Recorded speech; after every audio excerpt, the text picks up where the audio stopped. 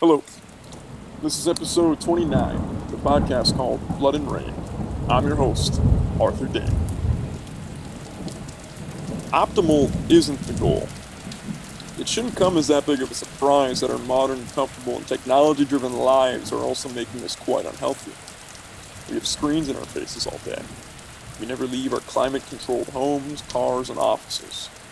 The ease of access to cheap, low quality, quote unquote food. The ease of access never before has made it so easy to be alive. And most of us are sick as a result. President Theodore Roosevelt used to say that nature was healing. Whenever he got overwhelmed by the stress of work, people, and business, he would disappear into the wilderness for several days or weeks. When he returned, he often proclaimed that he felt restored and healed. He's right. Technology is great. It makes a lot of things more efficient and easy, but it also numbs us. We have lost our innate ability to understand what our bodies are saying. The simplest, healthiest things in life are all free and accessible to everyone. They will challenge you and likely be pretty difficult. Get outside and see the sunrise. Get the morning light on your skin and your eyes every day, even in the winter months, especially in the winter months. Breathe cold air. Take a cold shower or bath. Maybe go without food for a day. Every once in a while, train until your legs give out and leave you in a heap of sweat and swear words on the floor. Living to be optimal has left us without the ability to become resilient. We should be able to do all of the things listed above and not freak out like the world is crashing around us. Our bodies thrive on that kind of acute stress and makes us drastically healthier as a result. So enough of the poorly lit germ factory of a gym pumping terrible music, and get outside to train and sweat and let nature do its thing. Heal. That was my favorite piece by today's guest, a phenomenal strength and conditioning coach who is no stranger to the older ways and more primal ways of training the mind, body, and spirit. His name is Coach Ross Hillier, and he's out of Idaho.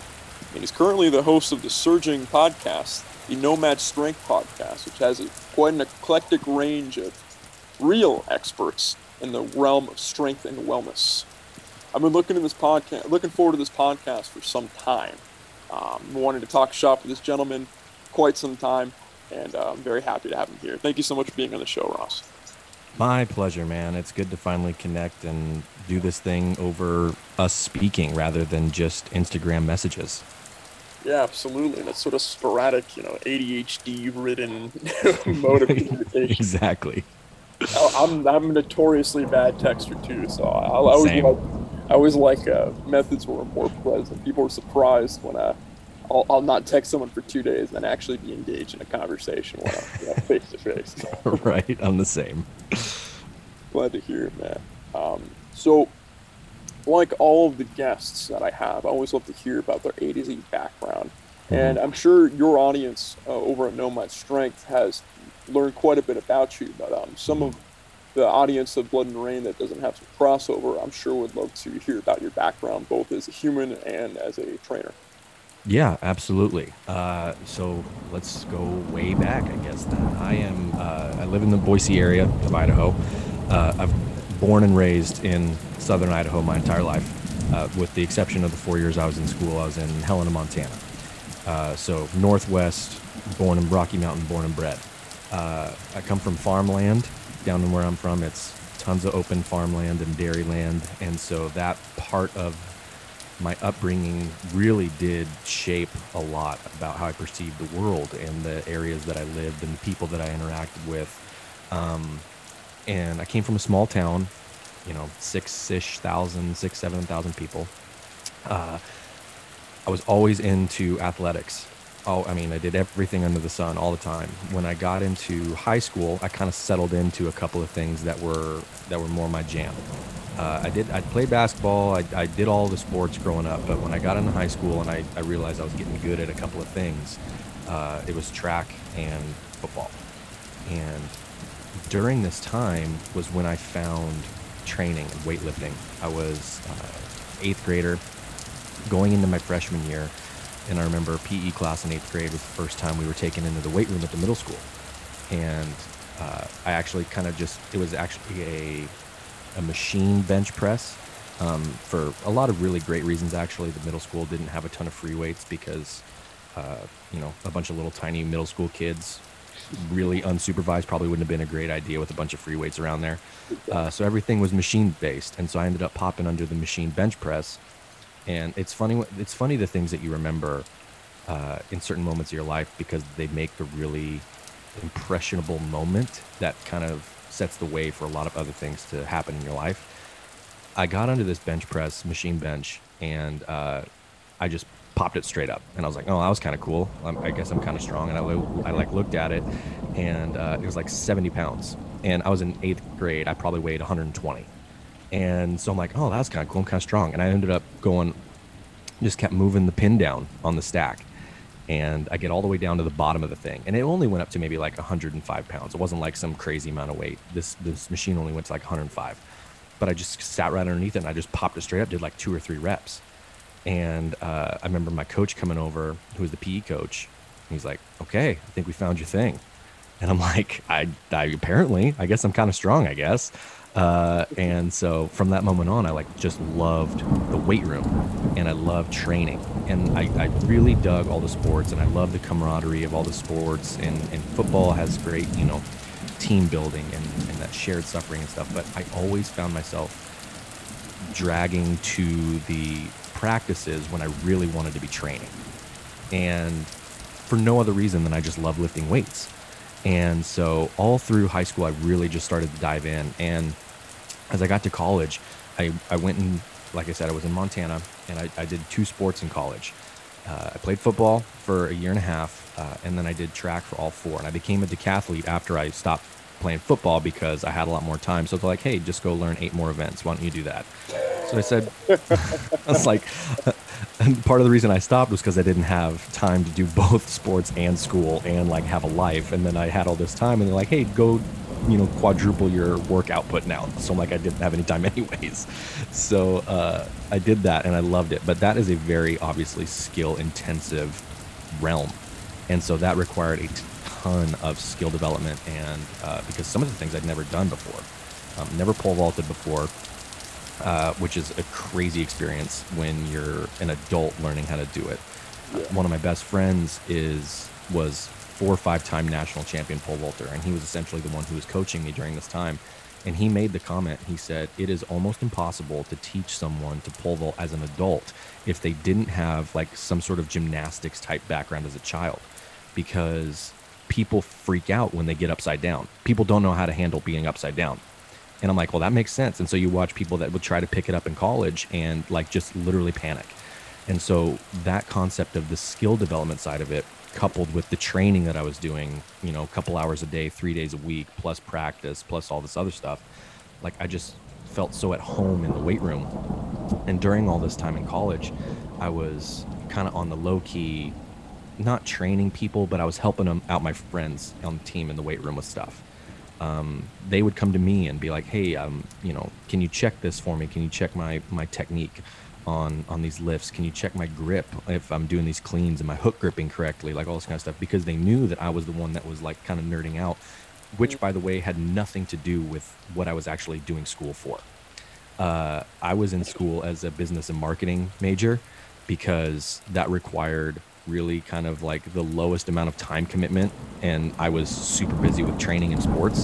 So I was like, how can I still make use of my education, but like I wasn't going to go into the sciencey realm, because I would have had labs and all this stuff that would have just taken 10 times the amount of time. I wouldn't have been able to train or practice for my sport. And so, but during all this time, I was like just really getting into the training thing and coaching people. And that was like really where my first coaching experience happened, was just working on my friends in college. So we get out of college, and I come back to Idaho, and I'm dating my now wife at the time. We'd been together about a year and a half or so. And she decides, we're both in the Jerome area, Twin Falls area, and she decides she's going to come up to Boise area to teach. And I'm like, well, we've been doing this distance thing for 2 years now. I'm not going to do it again. So I'm just going to follow you up there, and I'll find a job somewhere. So I found a job. First place I could get in was just a corporate gym setting, right? And honestly, this is funny because if I was them, I would absolutely have not hired me to be a trainer at that point in my life because all I had done was like I was the person that everybody rags on when you talk about strength and conditioning people, like the person that comes in with just the weekend certification, right? Like because I had to have one in order to work there, even though like it was easy for me to pass that certification. I already knew all that stuff, but in terms of accreditation, I have nothing. But they hired me anyways because they needed bodies, right? And so I got a job at this gym, and over the course of about a year, you know, as much as people kind of crap on the corporate gym setting, one of the beautiful things about it was over the course of the next 2 years, I saw hundreds of people because they feed you clients really well. You know, none of them really stick around very long. A lot of times it's half-hour sessions, you know, whatever it is, but you get to see tons and tons of bodies of all walks of life. You really get to develop your coach's eye for movement and really hone in your skills because the volume of work you're getting is so high. And so after a couple of years of doing that, I have kind of the entrepreneurial mindset where kind of all the time I think I could do something better, even if that's not true. I, and so like the way that the business part of it was running at the corporate gym and kind of where I felt comfort wise in my coaching business, I said, you know, I could probably do this a lot better if I was doing this myself. And I had real no plan. I basically just told my wife one day, I'm like, hey, I found this gym that's going to allow me to pay them rent and I can bring all my clients there. And they're not going to, other than rent, they're not going to take any cuts of what I make per session, which, you know, in the corporate gym world, they take quite a big chunk. They take an absurd amount of money. Yeah. Yeah. And I basically maxed out my earning potential by all the certifications that I had gotten because that's how they based it at the place I was at. Like you basically get, I think, up to 6 different certifications and it bumps up your percentage like 2% each time. But I had done all of that and maxed out myself. Unless I just wanted to work like 100 hours a week, I basically wasn't going to make any more money there. And it wasn't really about that. But when they take at that point still 72% of what you're making in a session, you're just like, this is not sustainable for me to make a career out of this, which honestly is probably why there's such high turnover in those corporate settings. It's either the people who are needing it just for a job or the people that want to do it as a career. They know that they can't last in those places because it's not career making money. And so I left that and I basically told my wife, I'm like, hey, I found this little boutique studio. She's just going to charge me rent and I can bring all my clients there and they're not going to take anything else from me.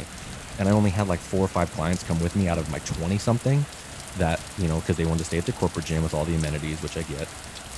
But just those like 4 towel service and all that. Yeah. Exactly. And I was going like some dingy little garage thing that was on the side of a company that does like Second Amendment situational awareness training, and they just had this like section on the side that had a couple of squat racks and some dumbbells. Like they had nothing in terms of equipment, but it was like, hey, it's $300 a month. Come in here and train all the people you want. I'm like, deal. And so, but I only had like 4 or 5 people come with me. I didn't change anything about what they were paying before because I had no business acumen at this point. I just knew I didn't want to be at that gym anymore. And so I didn't like I'm going to keep all your stuff the same. You keep paying the exact same, but I only had 4 people come, but I made 4 times the amount of money because the gym wasn't taking any of it. And so I'm like, okay, there's something here. And so, you know, kind of tangentially rambling story, the thing that ended up really clicking for me was once I decided, you know, I want to be a coach. Coaching's my thing, but if I'm going to do this on my own, I have to learn how to become a business owner as well. You know, and that's where a lot of people, coaching specifically, they fight that a lot because they think of the business and the sales and all that kind of stuff. Like that's not me. I don't do sales. And I'm like, well, you're right. I didn't think so either. But I also at that time wasn't training anybody because I wasn't selling anybody into training stuff. So you have to learn how to do the business thing. So I worked with several business coaches. I bounced around at a couple of those boutique studios, just paying rent and training people. Did that for several years. And then 2 years ago, almost 2 years ago exactly, because my son, who turns 2 next week, he was 4 or 5 months old. So it was the fall of 19. I just decided, hey, I'm going to do this full-time online instead of being in a gym. I want to be more flexible so I can be home with my son and spend that time that not a lot of dads get to at, that infant newborn age. And so it was essentially like starting a new business again. All the stuff that I'd learned in the last 2 years, or 4 years, basically was thrown out the window. Like, you got to learn all these new principles now to take your business online. And so I went again, got another business coach, went through that whole thing, and luckily I had about a 6-month head start in the online space before everybody on the planet had to go online last spring when all the gyms shut down. And so, Jesus Christ. yeah, it was. How long was Idaho shut down? Because I know you guys were on the forefront of being like this. So like fully shut down. We started opening stuff back up at the beginning of May last year. There was still some. So I mean, so like we 6 were. weeks, yeah. Yeah, I mean, yeah, that was basically it. After April, there were things that were back open. There were some municipalities that enforce stricter things, which the city of Boise was one of them. So if you're within city limits of Boise, they stayed far stricter for far longer than pretty much everywhere else in the state, because everywhere else in the state's like, rural farmland stuff. All these people are like, no, we've got stuff to do. Like, we're not abiding by any of this. Like, we've got stuff we've got to take care of, and families we got to provide for, and like, we're just not gonna. No, we're not doing this. That's fair on Boise's part, because initially we didn't really know what the fuck was going on, because Exactly. China was, feeding through these videos of the CCP, rather, feeding these videos of these people dead on the street. We thought that was going to happen here. Yeah. Like, okay, well, let's not take any chances. But as soon as they knew, it's like, okay. all Yeah, right. exactly. And it did not take long for everybody, I guess I shouldn't say everybody, but for a lot of people around these parts to just kind of be like, okay, this is not a thing, but it's not what they're telling us that it is, And so it's, like I said, there's really two big kind of metro areas in Boise, or in Idaho, sorry. Boise area is one, and then there's up in Coeur d'Alene area is kind of the other, in terms of population size. And they kind of, like most metro areas in the country, they stayed the strictest, the longest. Everybody else was kind of just floating, gradually back to normal, whatever that means, much quicker than those bigger areas. And so luckily we're in a town that's just on the outskirts of Boise. It's not in Boise city limits, but out here, pretty soon everybody out here is just like, nah, nope, we're good. And started just kind of doing their own thing, which was awesome. I mean, like, and the state of Idaho never had any mask mandates at all. From the very beginning, we've never had any mask mandates. So they've been pretty good about that. There's been some other things that, the governor, we've very strongly disagreed with a lot of things on, kind of just a float along, do what everybody else does kind of decision making on a lot of things. And so that kind of set some people off. But honestly, around here, which is how it should be, in my opinion, the local governments and stuff matter a lot more to a lot of people rather than than federal, but even the state. Like, there's a lot of stuff that people just don't give a rip about, even what the state's doing. They just care about what their town's doing, which honestly, that's how it should be, in my opinion. So, but yeah, so I made that decision to go online and been rolling with that ever since. And it's been a blast. Like, it's a totally different experience for training people and coaching people. I really had to try and find my footing again under that. And learn how to do it in that way. But it's been a blast. I wouldn't trade it for anything, because I get to spend all this time with my son that a lot of people don't get to do. And basically we can, we're in summer months now. I mentioned to you off recording that my wife's in education, and so she's on summer break. And, so we can like go places and travel and drive and do road trips and stuff during the summer. And as long as I've got internet, I can stop off and get some programming done or check in with my clients and roll that way. So it's a pretty sweet gig right now. That's absolutely the way to do it, man. I mean, I'm in online coaching myself. I'm not really doing any online coaching. I miss the actual coaching aspect, but Yeah. I'm I'm planning programming, weeks, months, years in Yeah. advance in some cases. Yeah.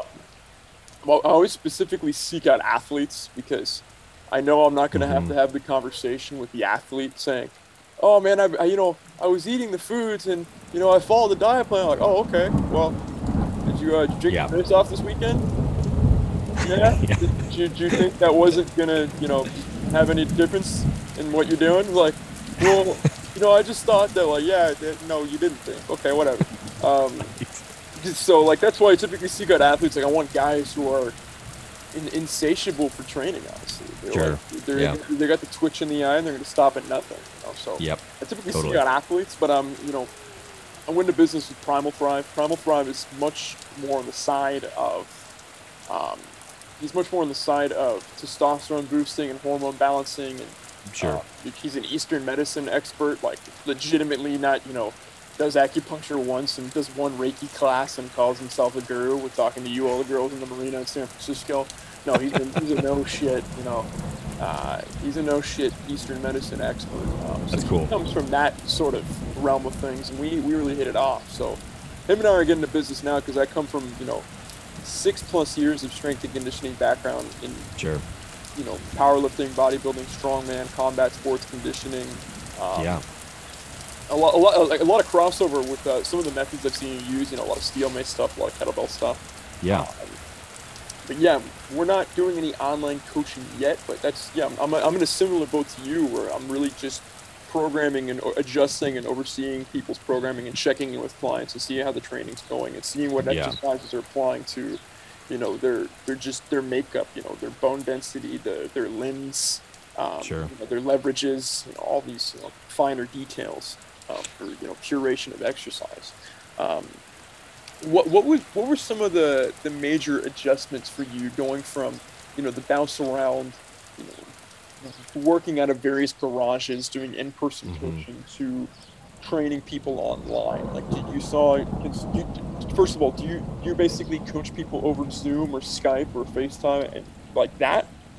Good question. So the way that I've got it set up right now, and I've done several iterations of this over the last couple years, and probably within the last 6 months, really kind of found a system that works really well. So I coach people in two ways. I do one-on-one coaching. Probably will always do that to some degree, but I only take a handful of people at that at a time, just because of the time-intensive nature of working with somebody one-on-one. Hmm. But then I also have a group program that is kind of where all of the things that I've been putting together for years now are being funneled in through this group program. And the way that we do it is I have a training software called, I use Train Heroic, which is a Oh, nice. Yeah. programming software, which is great for group templates and stuff because I can program workouts, and it's essentially on their end, they can pull it up on their phone, look exactly what today's workout is, and then they can leave me notes. They can log their weights, their reps, their times, whatever. It's essentially just a digital workout journal. And so I get to communicate with them that way. And then we also have a community platform that, and when I was doing this, I've done several software things to try to create the environment of a tribe, which is really difficult to do virtually. Absolutely. Yeah. I use things like Slack. We used Facebook groups at one point, and I wanted something. And first of all, I'm over Facebook altogether, Yeah. and nobody in their life needs another Facebook group to be a part of. So I bailed on that pretty quickly. But this platform that I found that I ended up using essentially is more than if I can describe it, it's like rather than having our own Facebook group, this platform allows us to basically have our own Facebook. And so it's essentially like its own social platform that just us are a part of. We have everything categorized by topics. So we have like nutrition. We have weekly group calls together that we do via Zoom. That's basically like everybody's check-ins. So everybody gets to know each other in the group because we're doing everything over a group call. And so we're hearing from how the guys' weeks are going, and that's their coaching opportunities with me. But they can also post in this community forum if they've got questions. And then also in this platform, I'm able to do a lot more other calls that throughout the month that we do that are kind of, I think that are pretty fun, that just engage us in different ways that aren't just around training. So we have a book club. We have a book club call that we do every month, reading a book together. We actually just had that call last night. We're going through, we just started A Man at Arms, Stephen Pressfield's newest novel. And so we started reading that, and we do that call. We do a couple of mindset calls every month that are specific if guys are struggling with, how do I stay motivated, or where am I slacking, like these kind of things. If they need a little bump in the mindset, we do nutrition-only calls. And then actually this most recent month in May, we had a guest speaker who was a friend of mine he's actually on my podcast. His name is Hanse Bolden, He's a former special operations soldier. He's actually in Iraq right now because he's doing some contracting work over there. But he came on and spoke to us for about an hour about habit forming and all these kind of things. So every once in a while, we'll bring in people to do just like extra stuff. So I'm really doing my best to try to create that sense of community that, like, I want it to feel like all of us are hanging out together and we're able to be in the same place, even though none of us, I think we've got about 15 guys in this program right now. And I think only 2 of them live in the same state. And so we're spread out everywhere. And so, you're managing time zones, you're doing all this stuff to try and get everybody on a call together. And sometimes not everybody's able to make it, but we're checking in on each other, and the guys are building relationships with each other. It's not just them with me, which is the whole point of creating that group and that accountability tribe. And so with all that, it's ended up taking on a lot more than just the programming in the last couple of years. And mainly that probably has to do with more of the guys that are attracted to the stuff that I do and what we want to work on. There are guys that are strong and have come from an area of athletics in the past. But also there's some guys that like really never got into it, but are just ready to be healthy, for their families, healthy and strong for their families. And they just need some group accountability. And so we attack it more from a lifestyle and a habit forming process, rather than just here's the X's and O's of your training. I do all of that as well, but that is a much smaller percentage than on my end what it used to be. Wow. Well, there it is. Every podcast of an Owen Wilson. Wow. It never fails. Never fails. That's good. I know my listeners are rolling their eyes by now. It's what, 20? This is episode 29. Oh, yeah, this is every fucking guest episode. Love it. Talks about that or some, great conjunction thing or whatnot. Right. But yeah, I mean, that's the transition. I mean, life is a series of transitions. They used to have like a running narrative bitching, like, oh, I'm just in this nasty transition right now. Life is a transition. At least my life, especially the past year plus, has been one gigantic transition. Totally. And it seems to me that you sort of sequenced that very effectively. You made just the right length steps in each step that you took. And you're sort of now you're iterating it to feel more holistic, to feel more natural, to feel like you're all in the same room despite not being in the same state. Yeah. That's fascinating.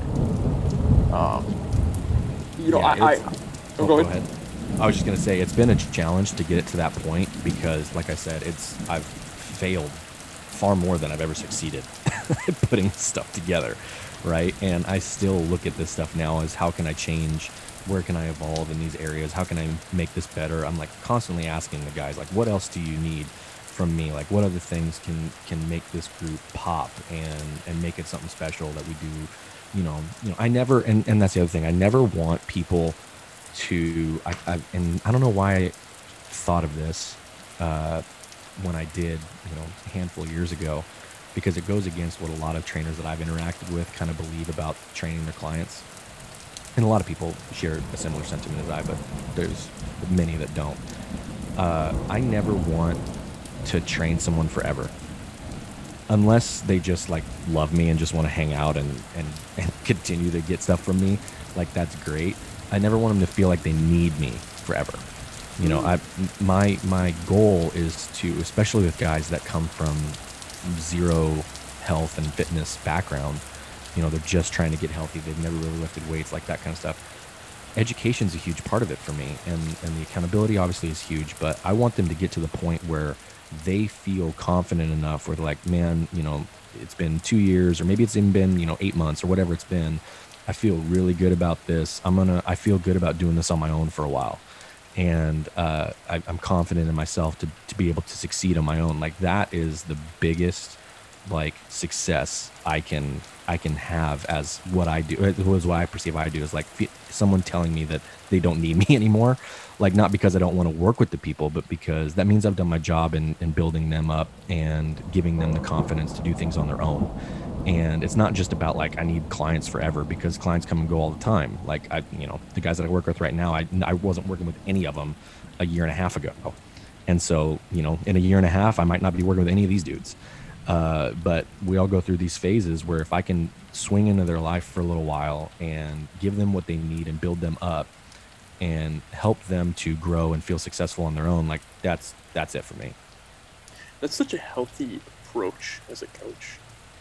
Because I mean, especially coming from the combat sports world, you have two very stark kinds of coaches. You have the Hmm. coaches of you're leaving me, are you serious after everything you've been through? Yeah. Or the kind of coach where and typically when you see an athlete, like especially a combat sports athlete, leave a coach, it's always temporary.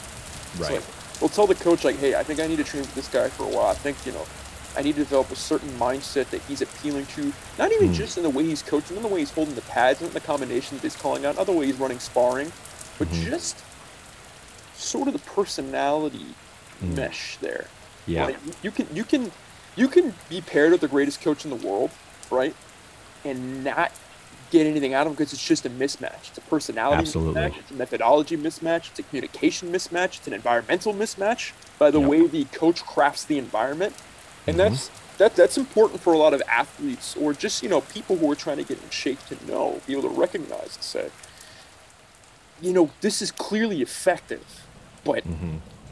don't think it's optimum or how your original piece was, life not being optimal. But I think this is a more positive sense in the word in terms of optimal, meaning that it's not optimal for the sake of comfort. It's really just optimal for the sake of progress. Yes. Um, so that's super important to know because I remember I trained with a few like world class coaches and I was like, this guy is clearly the shit at coaching this Right. guy, but Yeah. just not meshing. Not a fit. There was one, And that's one coach I learned like amazing technique from. He had a crossover Dutch French style, and I learned an absurd amount from him. But it's really just about learning the philosophy of his technique and then leaving. yeah. Because honestly, he was too happy-go-lucky for me. Like I'm like, yeah, I can't do this. Like this, Yeah. I can't.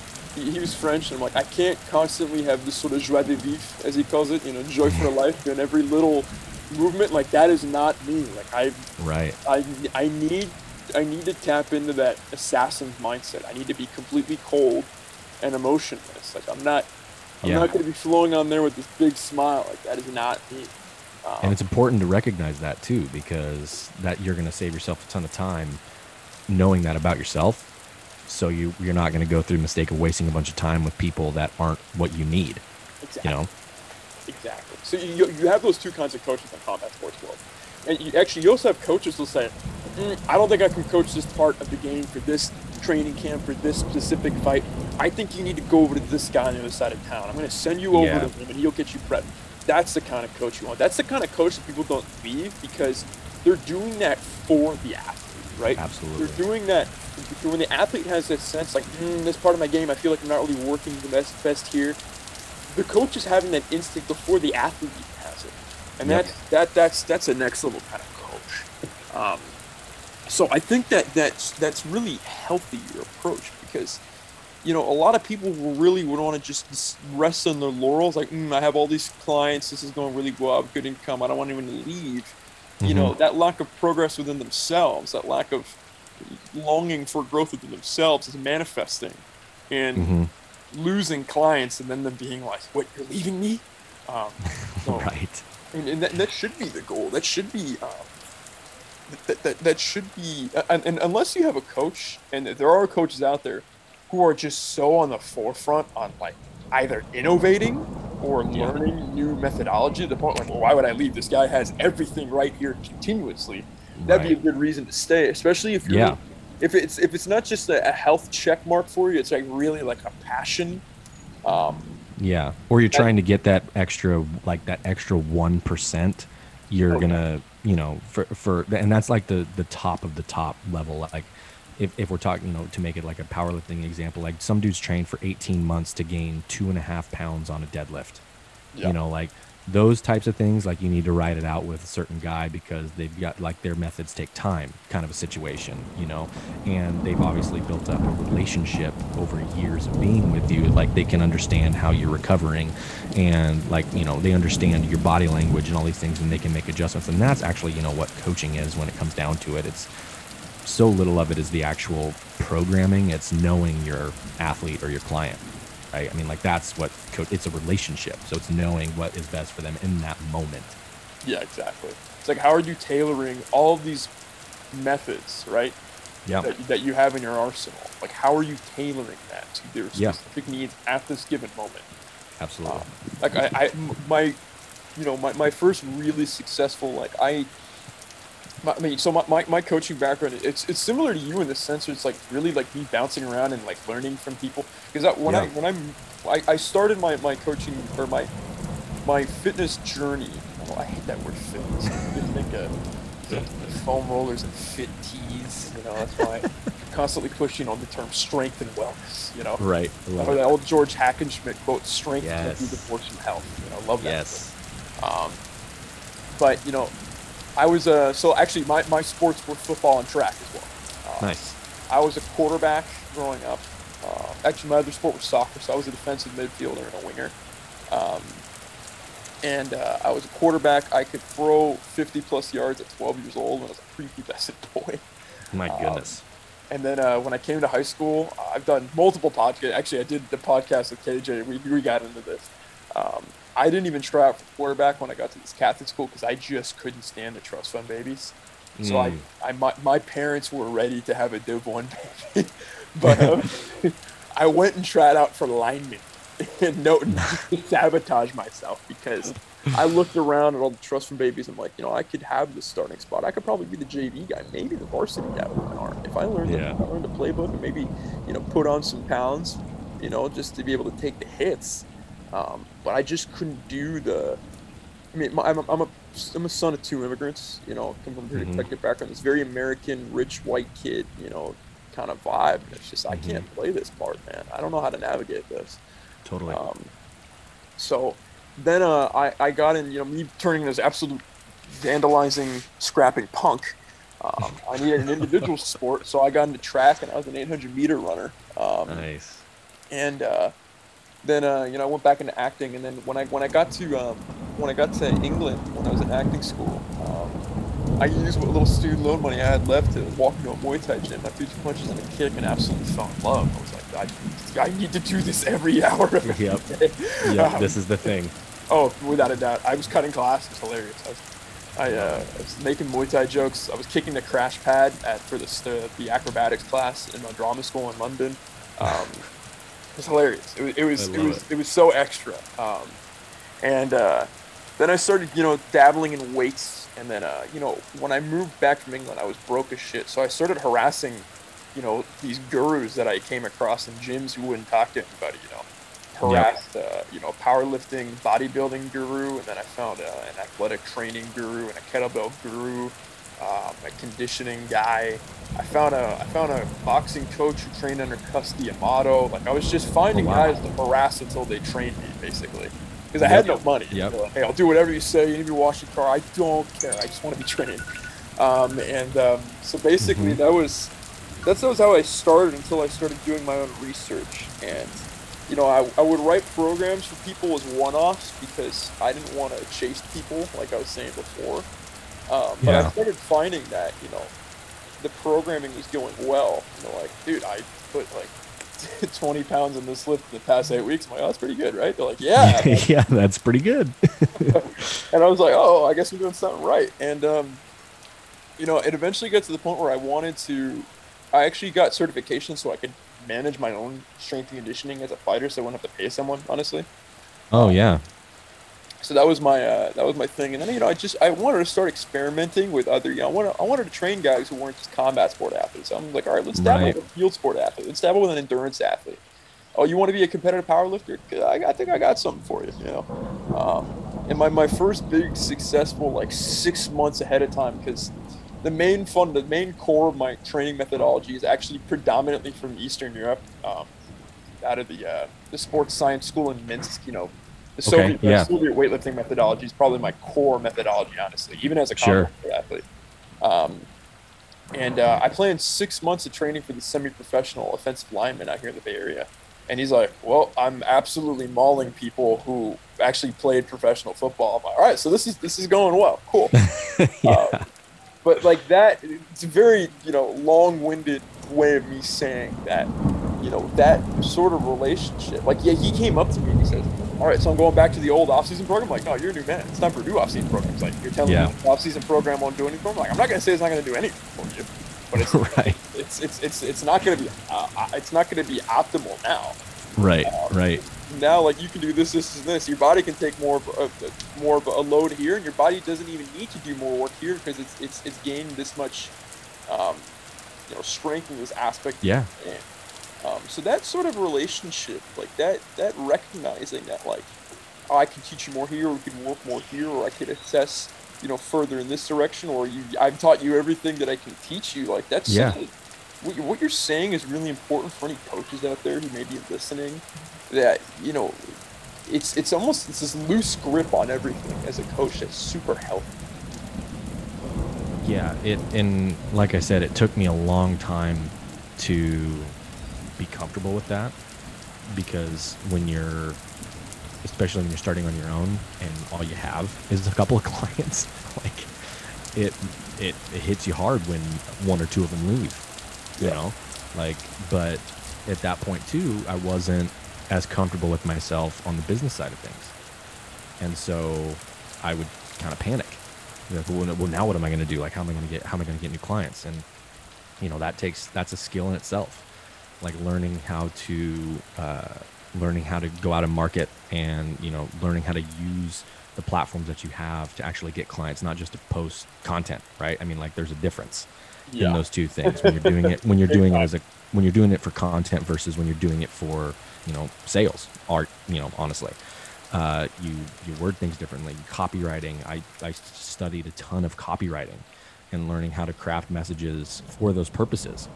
And, that takes time. It's a skill, just like anything in the weight room you would do. Like, that's just something that I had to, if I was like, if I have to do this if I'm going to do this as a career and make this my thing, then I can't just be a coach unless I'm going to plan on working for somebody again, which I don't want to do.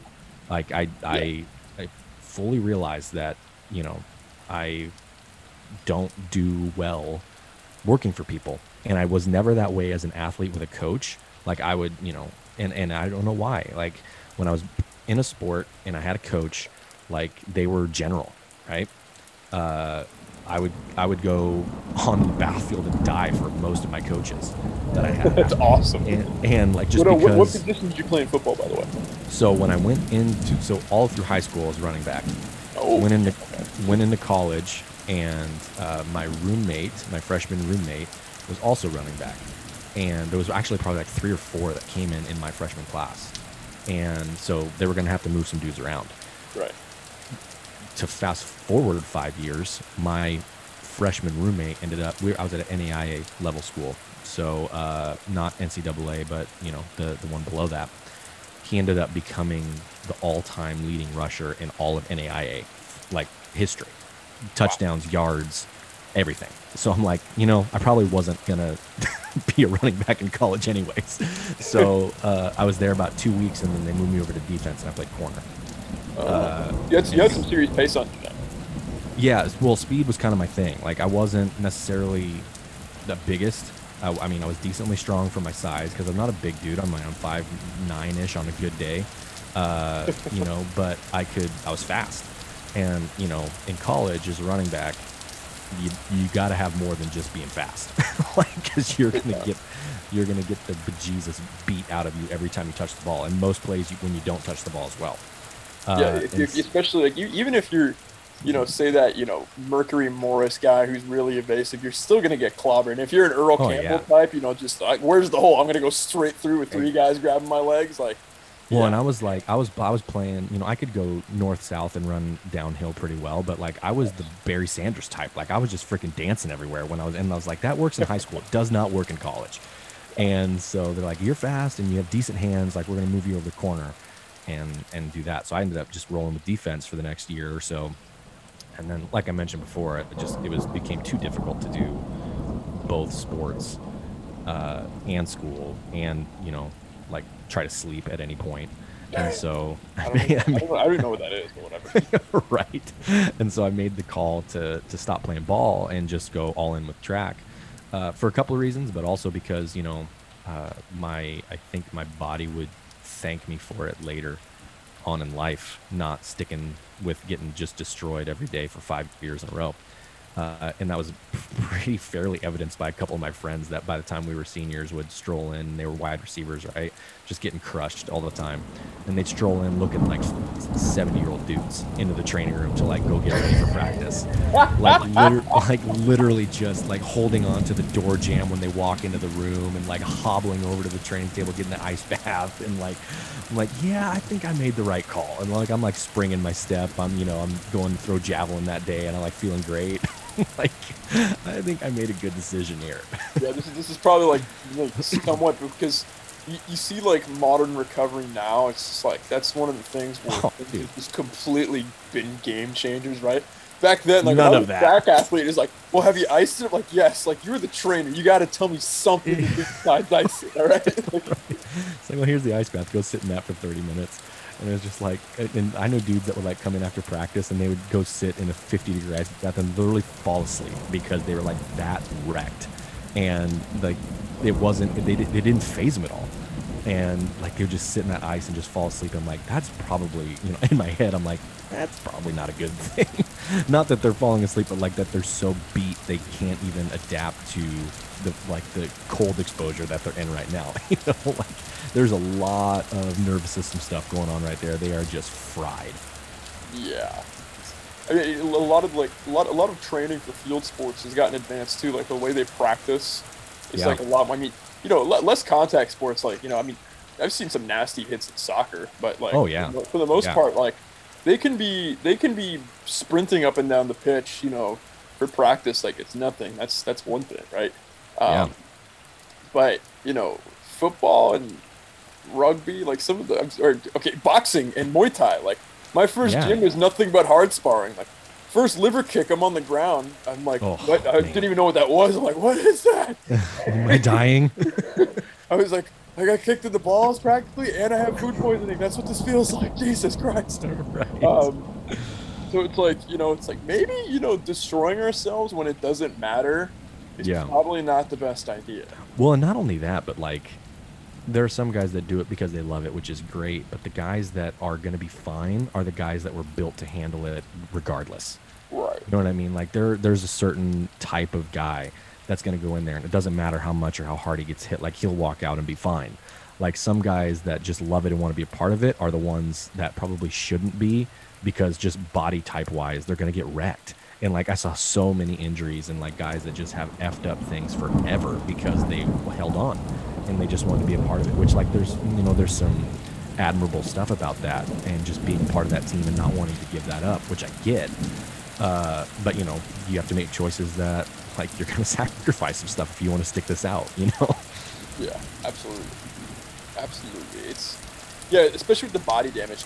Concussion, like, well, I don't think anyone's, unless someone's got Yeah. some steel encasing in their cranium. I don't think that's, I don't think no matter how tough you are, basically, you're going to be lasting through Dude, that. I can remember. I mean, I know for a fact I had one in college, but like this was before the protocols even. I mean, like I'm not. I mean, I'm not even 30. I'm 29. So like this wasn't that long ago. Yeah, In when I was in high retrospect. school, yeah, when I was in high school, like these things were kind of coming out, but it's just like, oh, walk it off, you'll be fine. Like Brett Favre's dad, he had that fallacy, that whole policy with him since he was the coach. It's just like, Yeah. well, if you can't walk off the field, limp off the field. You can't limp Right. off the field, crawl off the field. You can't I, crawl I off the field, that'll come get you. Like, exactly. I tell this story like I know for a fact I had a couple concussions in high school playing, and one of them. So I was like I said I was running back. My best friend was quarterback, and we were pretty good. We made all the way to state championship when I was a junior. Like we were a good team. I'm not nice. one to like try to relive high school days by any means, but it was fun. And like I remember one game.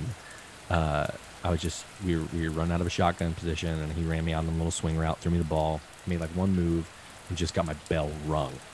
Like, and I could hop up from most things pretty well. You kind of have to when you're running back to let them know that you're not like hurt or like a girl. Right. Like, and so I hopped back up, and I literally like couldn't see, and like my vision was crossed, and like it was the heaviest one I've ever taken. And we were doing like a 2-minute drill, like closing out at half or something like that. And so like we're running to the ball to get going, like no huddle. that whole kind of thing. And I'm like, I'm running, and he's yelling at the plays. We have wristbands that have our plays on them, and I'm like yelling at him, and he's like, line up over here, and he's like yelling at me. He's getting ticked at me. Like, he's my best friend, so it's like the only person on the field I can feel like I can get in his face and yell at, right? And so like he lines me up, and I'm like literally can't see, and I asked him what the play number was because like I literally couldn't read it on my wrist. And he yells the number. I don't remember what it was. And I looked down, and I just knew that because of what the thing was, that he was going to throw me the ball again. And I'm like, dude, do not throw me the ball. I can't see. I look at him like, Cameron, I can't see. And he's like, whatever. And like he hikes the ball, and I just run, and he freaking throws me the ball again. And by some miracle, I caught it, and the second I caught it, I took 2 steps and literally just dove to the ground because I'm like, if I get hit again, I'm gonna die. Like, there's no way I'm getting hit again. So like, I just bail to the ground and like get just off. Executive decision check down your quarterback. You're like, exactly. This wasn't supposed to be a check down, but guess what? It's a check down. Oh my god, I was so ticked. Like, I was so mad when they threw me the ball again. So like, I get up and I like run over to the coach. I'm like, take me out. I can't see. Give me a quarter. Like, it was almost half. I'm like, I'm coming back after half. I'm like, I'm so pissed right now. But like those things, like. I always wonder, like, if I would have had several more of those in college with the dudes that were that level hitting me at that hard and that fast, like, it's scary stuff, man. You know, and in combat sports like you're doing, that stuff, like, that's real, you know? Oh yeah, I don't hard spar anymore. Like, I enjoyed hard sparring. Like, I love being a meathead as much as the next guy. Right. You know, I love that, like, oh man, I'm gonna have a gym war today. And, you know, one of the places I trained people didn't even have like a proper ring as a floor ring, and you know, two sides of that were facing a stone wall. And yeah, you know, I'm a Muay Thai fighter and kickboxing. There were some boxes in there, and you know, this French coach, he's like, "I thought your hands are terrible. You want to box 5 times a week?" And I was like, "Yeah, fuck you. I don't want to box 5 times a week." And obviously, you know, he's doing that because, you know, I asked him, like, I won't do anything to get better. He says that. I'm like, oh, I needed to say that. He's like, I thought your kicks are fantastic, your knees are fucking brutal, you know. Your elbows, you know, can cut someone like anyone than the next guy, but your hands are terrible. I'm like, I was like, yeah, whatever. So he puts me in with like this pacey, you know, real Mexican style boxer, and I'm just like getting clobbered. And I'm just like trying to straight punch him, like, get away from me.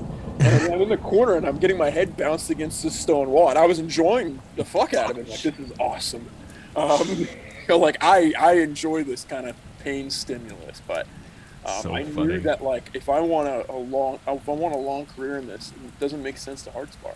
Yeah, there's a point where everybody hits the point where like, hey, I need to do this a little smarter, you know? Yeah, absolutely. I mean, Amir Khan could have taken the boxing world by storm, but he just developed this glass jaw. And they're like, where did that come from? Like, he wasn't really getting hit that bad. And they're like, oh yeah, he's had like 300 plus just gym wars in the past year. Yeah. So it's just, you know, you need to be able to upgrade the software without damaging the hardware. You know? Yeah, totally. Yeah, I mean, it's so I tell people, like, hey, if you're gonna hard spar, like, I will whack you and then get the fuck out. I'm not doing this shit. Right. So either lighten up or get the fuck out. Yes. Because I want my damage to be towards something that matters. I want it to be in a title fight. I'll take damage in a title fight. I've already made peace with that sacrifice. I never made peace with making that sacrifice in practice. You know. Right. Totally. But shifting gears, I mean, I think you and I could just trade just nonsensical meathead stories. Like, absolutely. But you started, I mean, I think people really want to hear this too, any coaches listening. It sounds like you really spearheaded the business aspect of being a trainer.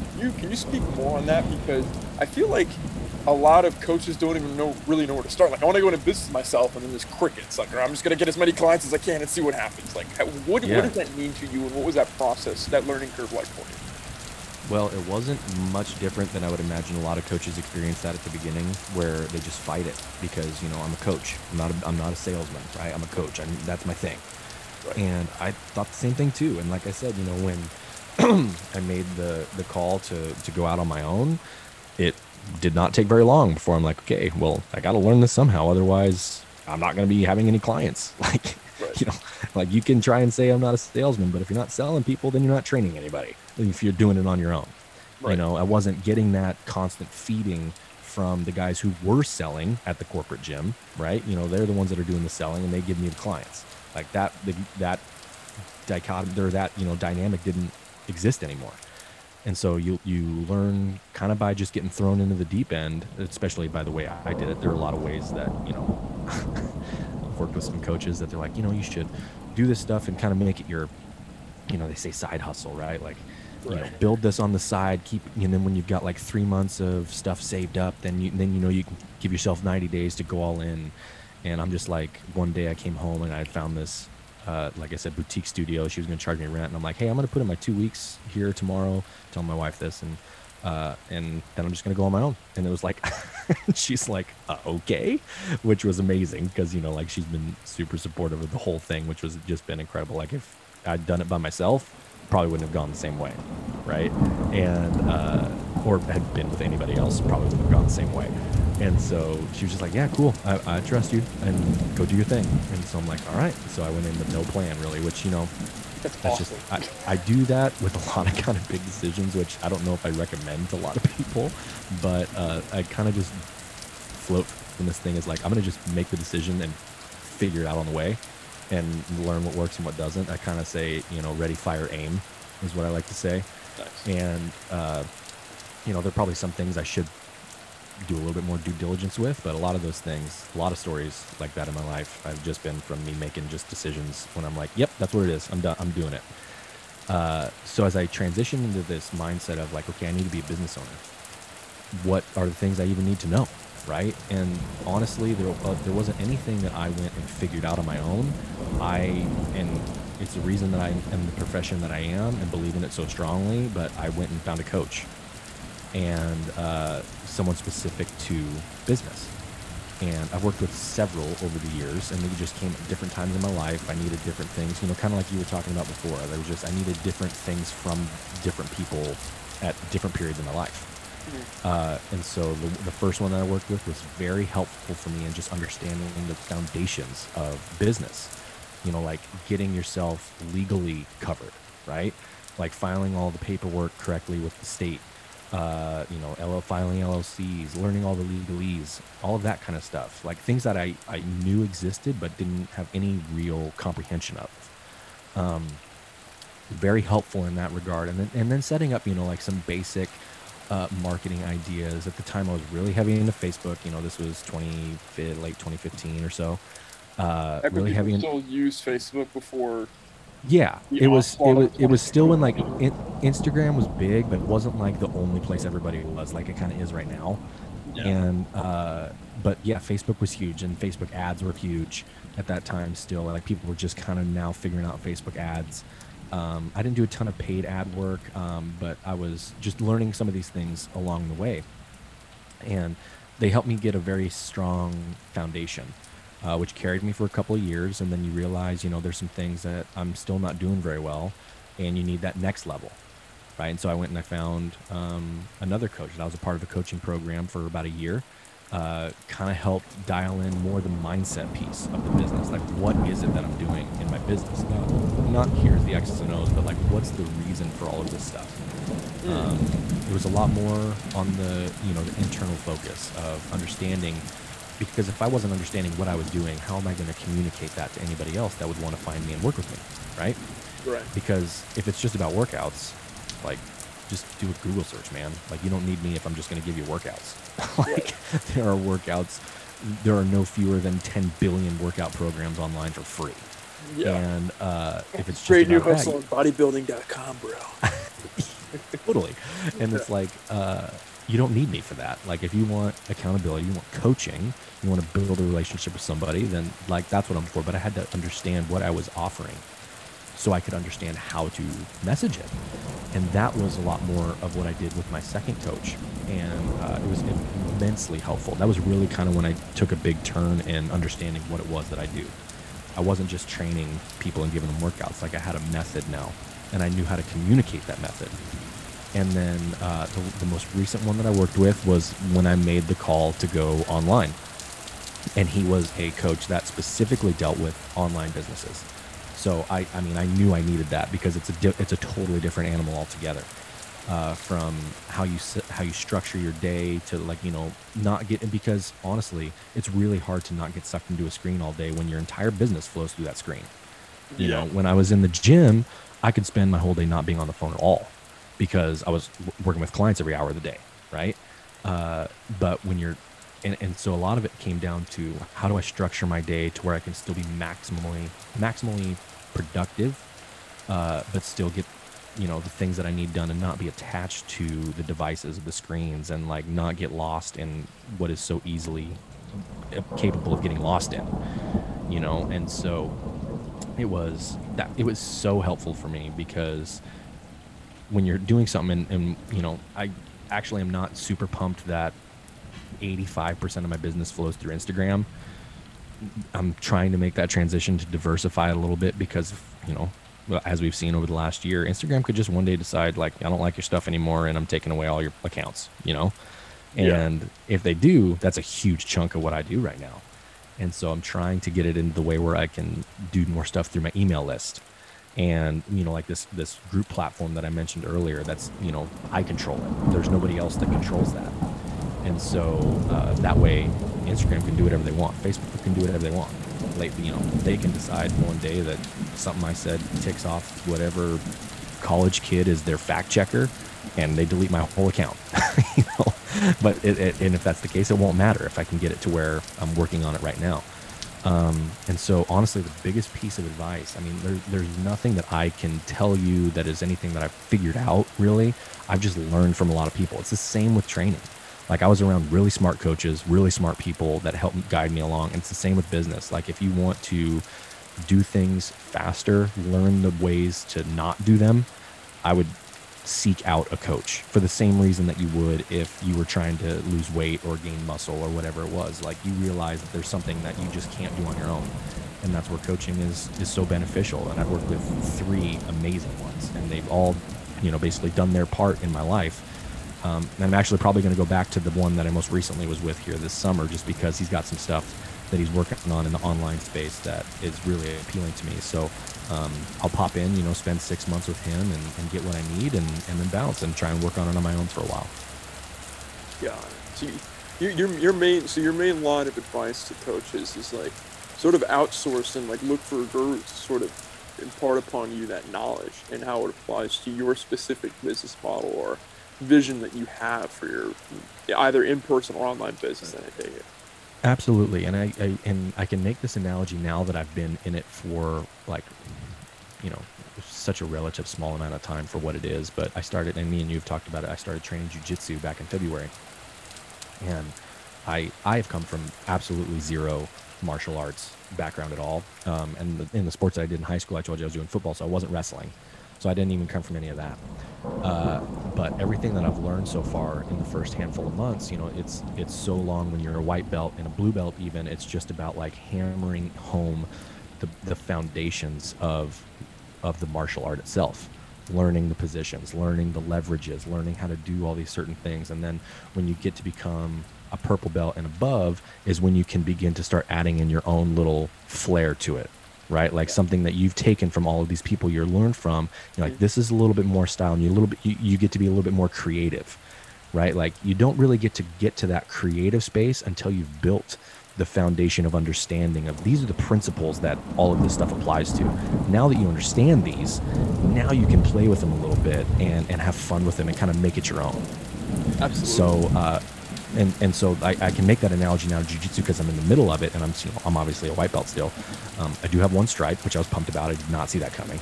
But it's just been... Jiu-jitsu gets everybody. Like, when people start doing jiu-jitsu, like, bro, I got my first stripe. Like, and like people obsess about it. You know? Dude, I got it that morning, and I'm like, okay, this is it now. I guess I'm in. Like, I just had that moment where I'm like, okay, this is the thing, and that was kind of cool. Like, on a tangential thing as well. I haven't really done anything competitive like that since college, and so you train just to train and train to be healthy, but it's different when you're training for something like that. Yeah. And so it kind of just lit a little fire that I didn't know was extinguished. And when I started rolling with people and I get that stripe, I'm just like, dang, this like stirred up some stuff inside of me. Like, I am ready to kind of dive into something like this again. And so, yeah, to bring it back to the business side thing, though, like it takes some time, just like anything, but learn the foundations first. Learn how to operate a business from like the legal standpoint, from the accounting standpoint, all of these things, you're going to have to pay taxes. Like all that stuff exists. And so you've got to learn all of it. You can't just I guess you could just take cash under the table for the rest of your life, but I don't know how sustainable that is. But once you learn all those, away, but yeah. but dude, honestly, there's a lot of people right now that that seems kind of appealing. I don't want anybody else knowing how much money I'm making. You know what I mean? Yeah. And so, but yeah, just learn all the foundations first. And if you've got, and especially now, all the coaches I've worked with have been virtual. There isn't any business coaches in my area that I've worked with. So, it's easy to find somebody that you can learn from. And if it's something like, if you're looking at making coaching a career, I think it's kind of a non-negotiable. Like you've got to have somebody set you up with the proper foundations and help guide you along the way. Because other than that, you're just going to spend so much wasted time trying to figure all that out on your own. Yeah, absolutely. No, that makes perfect sense. I'm sure I could have learned my knowledge. Actually, I accelerated my knowledge base when I actually started actively researching. I did a lot of certifications. Honestly, I had this conversation with Flo Modus. He has a degree in exercise science. He's like, which means absolutely fucking nothing. Seriously does nothing. Yeah. He's just like, I wish I did my degree in something else because I literally learned all of the actual training knowledge I used on my own. Yep, same with me. Yeah, I have the certifications just to have that initial little warm and fuzzies for people, right? But nowhere in my certification did it have me trying to get translations of Russian documents on sports science, Vergashansky. Exactly, yeah. Me just reading hours and hours and hours. What? Yep, exactly. Those guys. I quote this statistic a lot, but the Soviet Union still has far more Olympic medals in weightlifting than any other country, and they haven't been a country for 30 years. Which is just absurd. That's crazy. And everyone thinks it's because of the drugs, and every country finds a way to get around the drug policy. That's just the way it goes. Some people get caught, some people don't. But the endocrine system still has to follow a certain set of principles, regardless of whether you're on steroids or not. That's the thing people don't understand. Well, and the other thing is it wasn't an unlevel playing field. Like you said, everybody was doing it. So they were competing against every other country that was also doing it. So It wasn't like they were just juiced out of their minds going against everybody who wasn't. It's like the Lance Armstrong thing. Lance Armstrong is all that stuff, but so was every other cyclist in the race for decades. And so it actually was a level playing field. Yeah, he really is that good because he was just the best at doping. Yeah. Yeah, that's a good question. Are you the best cyclist or are you the best at doping? That's well, it's like with all those sports though. If you look at late '90s, early 2000s baseball, right? Oh yeah, Jesus. First of all, I don't know if baseball has ever been more fun to watch than it was during that time period. It was so. People. It was must see TV. Barry Bonds coming up to bat. People would ditch the news would leave the news and go to Barry Bonds at bats. It was insane. I grew up. I try not to be into sports ball. I'm trying to be sports ball, stupid focus on your life. But then I'm man, the Giants are looking good this year. Pitching rotation doesn't have any stars, but it's really solid. Dude, I grew up getting into fights with Dodgers fans, which is stupid. Oh yeah. Just died in the hole, screaming at the top of my lungs when we won our first year in San Francisco in 2010. I was just. But if you think about it from a performance standpoint, right? Barry, before you start juicing, and there was a pretty obvious picture to picture transition of when that started with him. Yeah, and most of those guys. I started eating more Wheaties. When he was in Pittsburgh, he looked like a normal dude, right? Right. Yeah. But he was still the best hitter in the league before that. Absolutely. And maybe ever, in terms of pure hitting ability. And so that taking those things didn't make him a good hitter. It just made it where his ball carried a little farther when he made contact. And not even that necessarily. It just made it where he could recover from the insane training that he was doing, so he could just train more and get bigger and feel better and not be busted up all the time. And so because people think baseball isn't that hard. Dude, you're playing 165 games a year. That's a grind. You're playing every day for 7 months. Yeah. In an actual game environment, not just practice, where you got to be switched on mentally. and do that 7 months out of the year, and pretty much 6 days a week. Yeah. It's nuts. Plus, the idea of hitting a major league fastball is among the most mind-blowing skills I've ever seen in my life. It's unreal. It's absolutely unreal.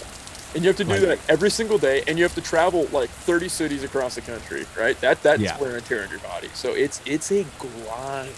It really is. It's wild. But those guys, like, yeah, I don't even remember how we got into the doping stuff. But, like, I could talk about that era of sports forever. I love that stuff. Oh, I mean, dude, like 90s sports ball hits different, man. Like It really does.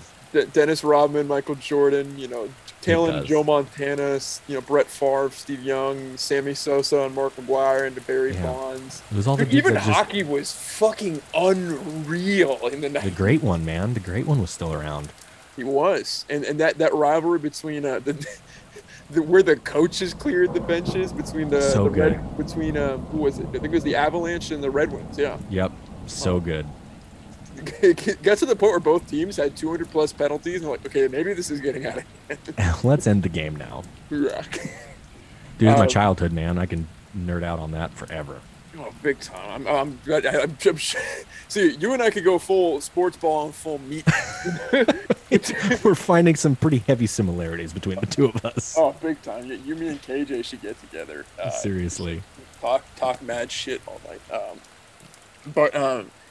In terms of, so have you okay, so there's a number of questions that I want to ask you among other Yeah. questions that other people have asked me, because Yeah, I always let's do like to train and know some coaches. Back in the beginning of 2017, I had this notion that there was an aspect of fitness that people weren't realizing, that we had to do with mental toughness and environment and temperature. And I was like, that added, if it's freezing cold and I have to train, or if it's very hot and I have to train, like that, I feel like that's another layer of fitness that people haven't really uncovered. And then my mom, like 2 days later, sends me a book about Wim Hof for the first time. And I was like, I fucking knew it, So that was Yes. something instinctual. And that seems to be something that you're more tapped into, especially from the land that you come from. Yeah. Can you speak on some sort of essentials that have to do with sort of, and it goes back to your piece too on training outside and the benefits of switching around your environment and being in nature to train? Yeah, absolutely. So when we're talking about exposure, right, whether it's cold or heat, the purpose of that has to do with our nervous system. Okay. And I could do several hours just nerding out on nervous system basics, but to bring it in for all you guys and your listeners here, essentially our nervous system has really two functions. There's some gray area between the two depending on the environment that you're in, but we have our sympathetic and our parasympathetic. The sympathetic is what we traditionally would know as our fight or flight side of our nervous system. The parasympathetic is traditionally known as rest and digest. So there are two basically functions of our body that when we're in either of those states, different things in our body are working or not working. There is some blend in there. It's not so black and white where I'm either fight or flight or I'm rest and digest, because environment plays a part, right? And the best example I can give is like when you're in the middle. I tend to think of it like a gas gauge in a vehicle, where it's like that semicircle shape, right? Right. And the far left part of it would be your sympathetic. The far right part is your parasympathetic, and that gauge can kind of move back and forth between the two.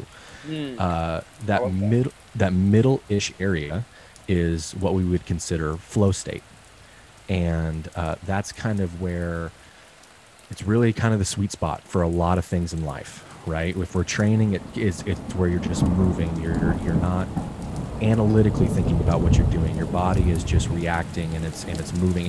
And you specifically would feel this a lot in the fighting, right? Like, and we say flow, like you're just reacting. You're in the moment. You're breathing. You're just completely zoned out. And a lot of people use the term zoned out because when you're in flow state, a lot of times time just kind of disappears, right? You don't really recognize that it's been 10 minutes of you doing maybe this circuit in your workout, and all of a sudden you're done.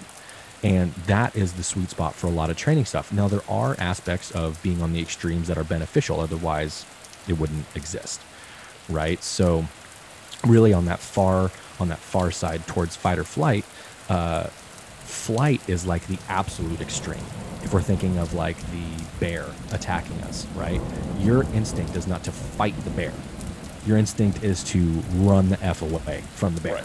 Absolutely. That is flight. Fight actually needs to pull in a little bit of flow into that middle gray area because you need to be able to still analyze situations and react to things that are happening in that moment, right? So you're not on the far extreme when you're in fight. Fight, you're actually still making decisions, right? And then if we go the other direction and we're talking about parasympathetic, we're talking about rest, digest. So this is where honestly most humans need to be in parasympathetic most of the time.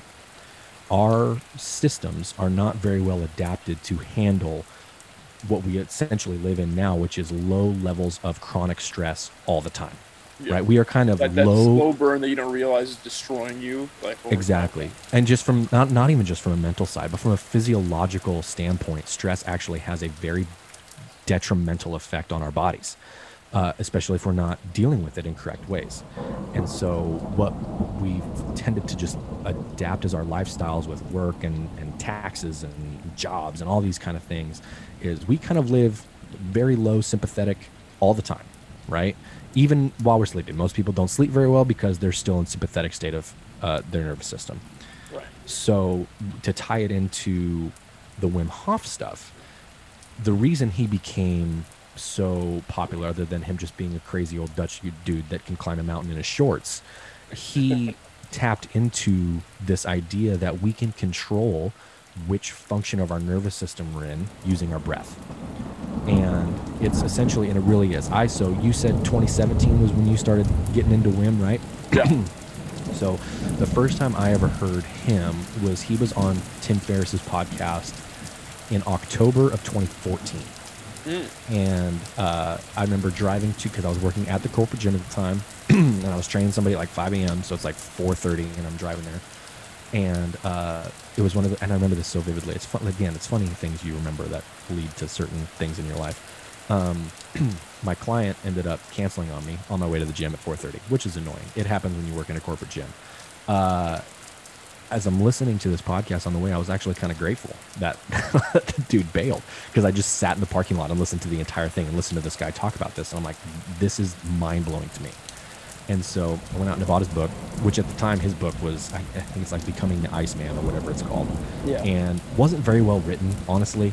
Like, you could tell it kind of sounded like one that he maybe just wrote and didn't edit and published, right? Like, and so, but it had a lot of good concepts. But then he started doing stuff with a coach that I have learned a massive amount from, by the name of Brian McKenzie.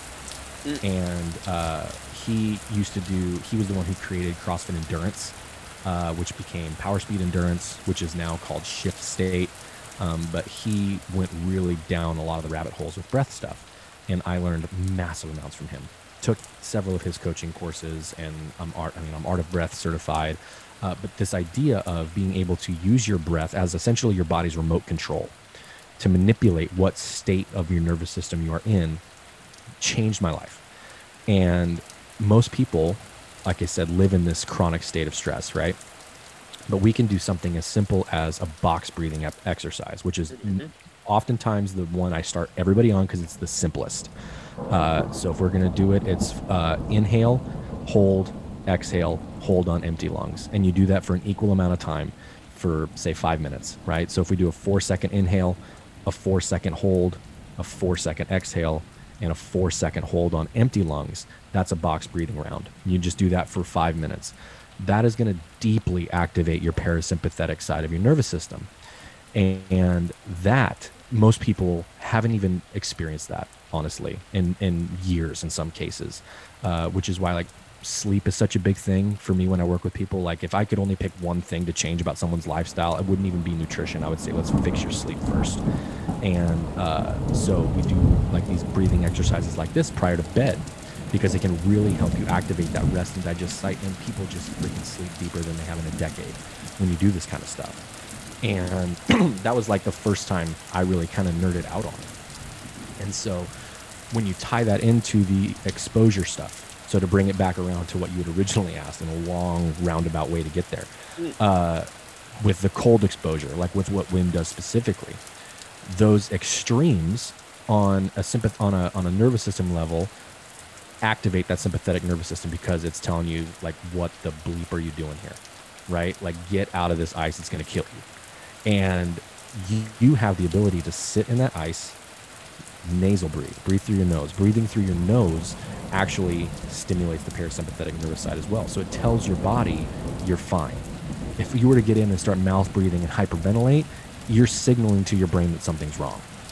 But if you can sit in that ice and breathe in and out through your nose slowly, you're actually telling your brain, I'm fine. I'm not going to die in this situation. I'm in complete control of the situation. You can actually readjust your nervous system to adapt to that cold. And there's actually, when we're talking about cold specifically, there's a ton of physiological benefits to it. When we're talking about reduced inflammation, like all of these other things. But I love it from the stress management standpoint. Because if you can get into a 38-degree tub of ice water, right, ice floating around you, and stay calm for 10 minutes, there isn't much things in life that can come at you that you can't handle in terms of stress. And so we're learning techniques that are going to carry over to things outside of our life that aren't even health related, but we're learning them in these super exposure conditions. And it's the same with heat. Like getting into a 200-degree sauna for 20 minutes sucks. Like it feels good when you're done, but it is hard. And it's the same principles. And if you want to go on the physiological rabbit hole, Dr. Rhonda Patrick has some amazing research on sauna benefits for health, the activation of heat shock proteins. And a lot of these things on the extreme exposures actually do make us healthier in the sense that they activate sides and express genes in our bodies that help to stave off disease that we had to have hundreds of years ago. Like if we were just thrown out into the wilderness, like if we were a time machine just came up to most people's front door today, said, I'm going to take you back to 1821, 200 years ago, right? And like, just live. It wouldn't be because of the technology that a lot of people couldn't, although that would kill off a lot of people because they just don't have the skills. But like just learning Where's the DoorDash app? Yeah. Exactly. But like just learning how to adapt to the elements, people can't handle that. No, they can't. They panic. And honestly, their bodies aren't capable of handling those extremes because, again, like to tie it even back into the post that was at the beginning, we live in 71-degree houses. We get in our climate-controlled cars. We drive sitting down the whole way. We get to work in our climate-controlled office building. We sit down at work all day. Like everything is exactly optimized to make us comfortable, but not optimized to make us optimal humans. And so that piece of resilience is actually what makes us humans, right? We have the ability to adapt to these things far better than any other species on the planet, which is why we are who we are, right? And so introducing these things into your practice is more than just like, I can handle the cold for a couple minutes. It's giving you tools so you understand that, like, maybe you're driving home and maybe you just got fired, right? Or you got a huge fight with your boss, or maybe someone died in your family. Like, you have the tools to sit there and be like, I can sit here for 5 minutes. I can breathe in through my nose. I can relax. And then I can make a decision. I'm not going to fly into every situation just emotional and irrational and feeling off the cuff, and I'm huffing and puffing. I'm breathing up into my neck and my chest with my mouth. I can actually sit and calm and breathe deep into my lungs through my nose. And even just doing that now, if you're listening right now and all you're doing is, if you take one thing away and I tell you just to take one deep breath in and out through your nose, you'll realize instantly what I'm talking about. You don't need to do any of these other protocols. But that ability to do that, life-changing. And then there's like the really deep rabbit holes that you can go down, like where you're messing with specific protocols, like what Wim Hof's protocol specifically, or like all these other breath hold manipulations, like stuff like the free divers use and all this kind of stuff, which is more just fun. And I love all that stuff. But honestly, it's very simple for a lot of people, and it's such a powerful thing. It's like one of my favorite things to teach. So you would say that that's the biggest force multiplier that you come across? I mean, aside from sleep optimization. But they go hand in hand. And so, it's not necessarily like it's a separate thing altogether, because understanding what your nervous system is helps you understand why certain things aren't working in your life. If you understand, like, I'm sleeping like garbage And then you're like, well, I'm also on screens reading CNN until 10:30 at night, and I'm fired up, and and then I try to go to bed. I'm staring at a blue light at night, and I'm all fired up because I'm ticked off at what I'm reading, and then I just try to go to sleep. Obviously, you're not going to sleep very well. Like, like I shouldn't have to tell you that. That should be kind of obvious. But if you can, put the screen down, read a book where you're not getting that blue light in your eyes, and then sit there and for 10 minutes before you go to bed, you can do it in bed for all I care. You don't have to like sit on a yoga mat in lotus position and do this breath work exercise. You can do it while you're laying in bed and just sit there and breathe deep in through your nose. 4 seconds in, 8 seconds out. Or do a box breathing exercise. Like, you'll fall asleep doing it and you'll actually sleep better. And so learning how to use that breath as manipulation was massive for me. And so that's like I said, it's one of my favorite things to teach because it's one of the things that you can see immediate impact on when somebody does it. Wow. I mean, I have to agree. I first came across box breathing, getting from my Navy SEAL workout book by Mark Devine. Yeah, SEAL Fit. Yep, that's the one. Yep, I have it too. Great book. I did the 8 weeks of SEAL Fit. That was awesome. Insane volume in that program, man. Yeah, no, I remember the first workout I did. I was trying to do it in a commercial gym, and I was like basically dancing around people to like, all right, do a sprint with a medicine ball. I'm like, I guess I'm doing this on the treadmill, and I'm like going back and forth, doing push presses, and this person's like, what the fuck is this guy doing? Because this is like 2014, 2015, when like you see that stuff in a CrossFit box, and probably this is when CrossFit was really obnoxious. Like, CrossFit people could only talk about CrossFit, and they wanted the world to know about CrossFit. Yep. So you were seen doing any CrossFit-y stuff in like a commercial gym, like, bro, stop doing this shit here. The volume in that book was absolutely unreal. I really enjoyed it. I like that level of suffering, personally. Yeah. I was in the gym 2.5 hours every day doing that program. Absolutely, it's a ridiculous amount of time commitment too. Yeah, it's like warm up, mobility warm up, little baseline, then a core compound exercise, then like a high rep bit, then a circuit, then a run or a swim or a ruck or a row, and then core work, and then yoga. It was like, you're so hitting all the marks, but it's I mean, from what I know now, if I'm trying to like train, if you're trying to have like general fitness, I don't really rip on CrossFit done right. Yeah, totally. Like, if you have an hour, you want to do everything, you want a good community, right? And each attribute is going to get diminished by the fact that you're doing all of them at once, right? You're still going to get some advancement in each. Like, you're going to get advancement in strength, you're going to get advancement in muscle endurance, in cardiovascular endurance. But like, if you're really trying to like isolate each of those attributes, you're going to do them in a periodized routine. Like, I have all of my, if I'm doing a hypertrophy phase, any hypertrophy workout I have is like 48 hours removed from any hard conditioning session. Otherwise, one of them is going to die, and it's probably hypertrophy. Yeah, absolutely. But yeah, it's that box breathing. Yeah, that I found that in the SEAL Fit book. Like, I find that applied to I just finished doing acting. I might return to acting, to be perfectly honest. I was thinking about it today. I think it's actually kind of time. Yeah. And I'm moving to Southern California, so there you go. But pretty good place to be if you're going to do that. Yeah, no, that's definitely a good spot to do it. But yeah, I that box breathing, I was like, wow, I really could have used this, in scene work, honestly. Yeah. I could have used this when I really needed to steady myself. Like, I had one character when I was doing Jesus Christ Superstar, when I was playing Judas. Mm-hmm. And like the Judas in the 1996 West. I did not expect this conversation to go here, but the 1996 West End cast, which is widely regarded as like the best cast ever, Jesus Christ Superstar. The guy who played Judas, he had vocal nodules. Like, he wasn't really the best vocalist, but he was such a good actor. But it's a vocally taxing part. But what he did is sort of made that gravel part of the performance. And the guy was so intense that he's literally crawling in the wings to each scene.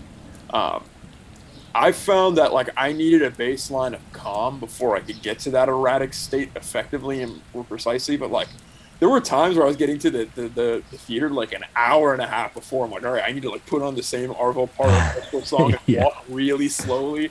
And so when I got this box breathing exercise that you're speaking upon, and I agree, it has massive positive effects in every aspect of life, not just your physical training.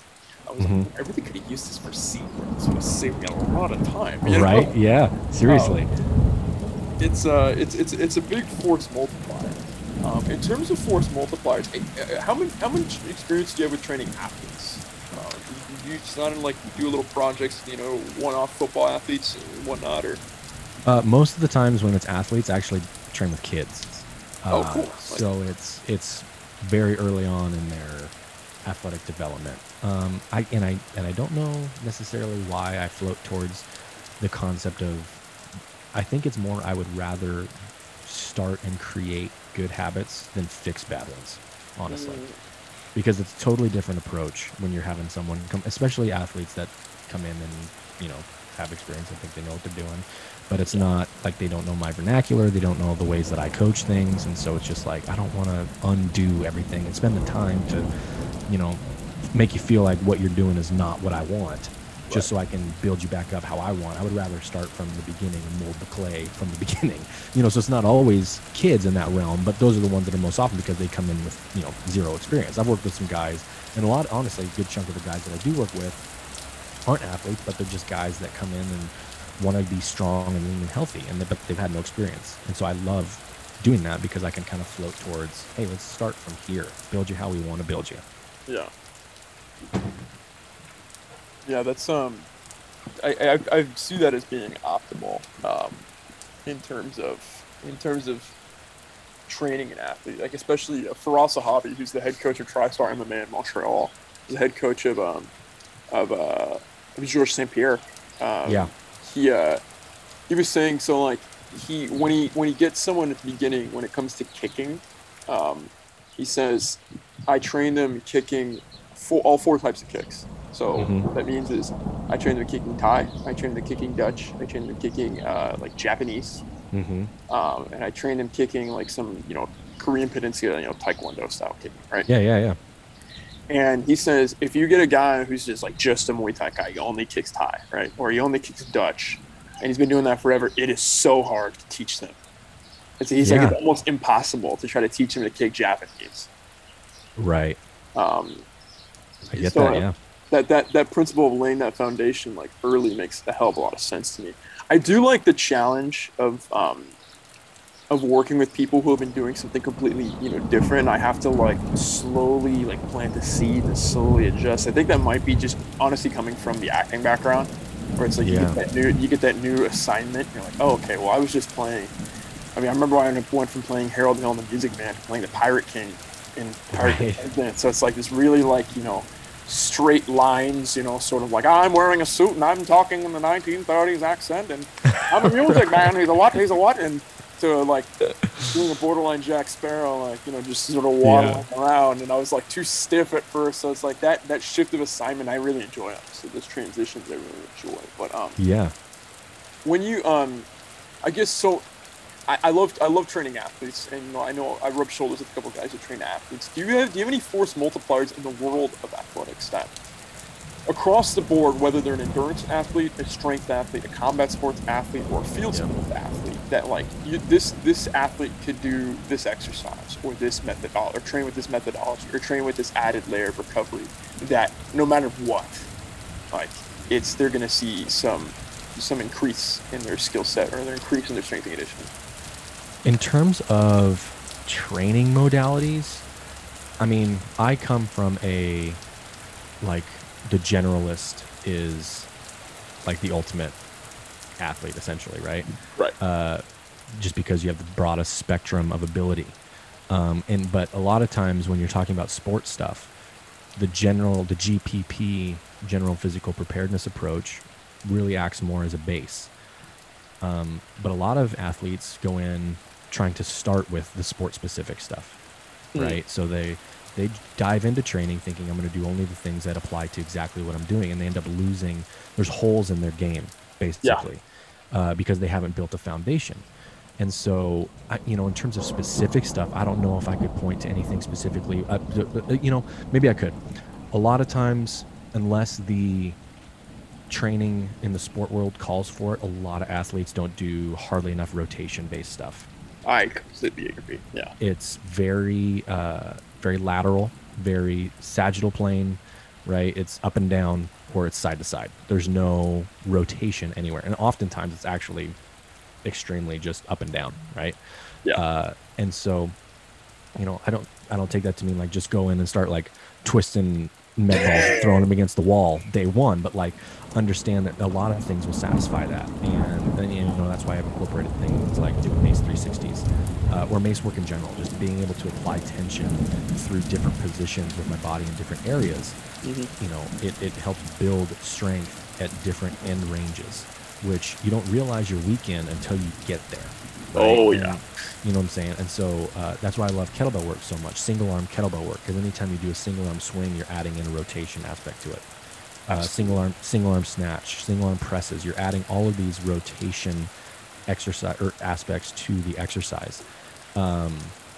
So those would probably be like, I mean, if we're talking about training specifically, I generally make sure we're covered on the rotation basis, but then also, and it's funny because you just posted about it recently, just like a base level of conditioning, like build the engine, right?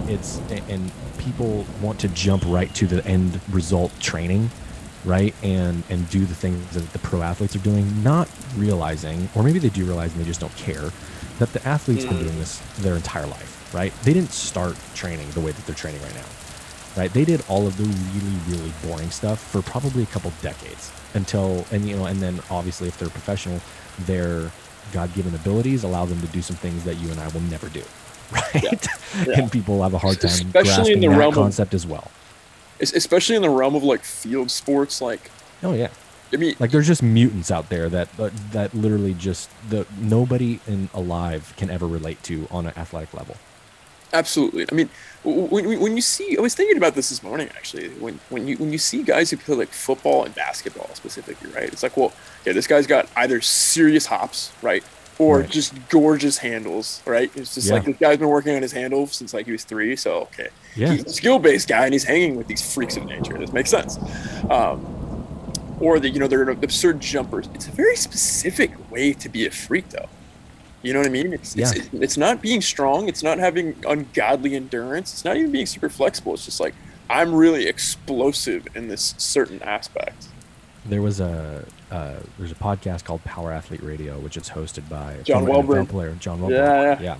I actually got to meet him this last weekend when I was down in South Carolina, so we talked for a little while, which was great. But he has a saying. He played in the NFL. He's a lineman for like 12 or 13 years, or whatever.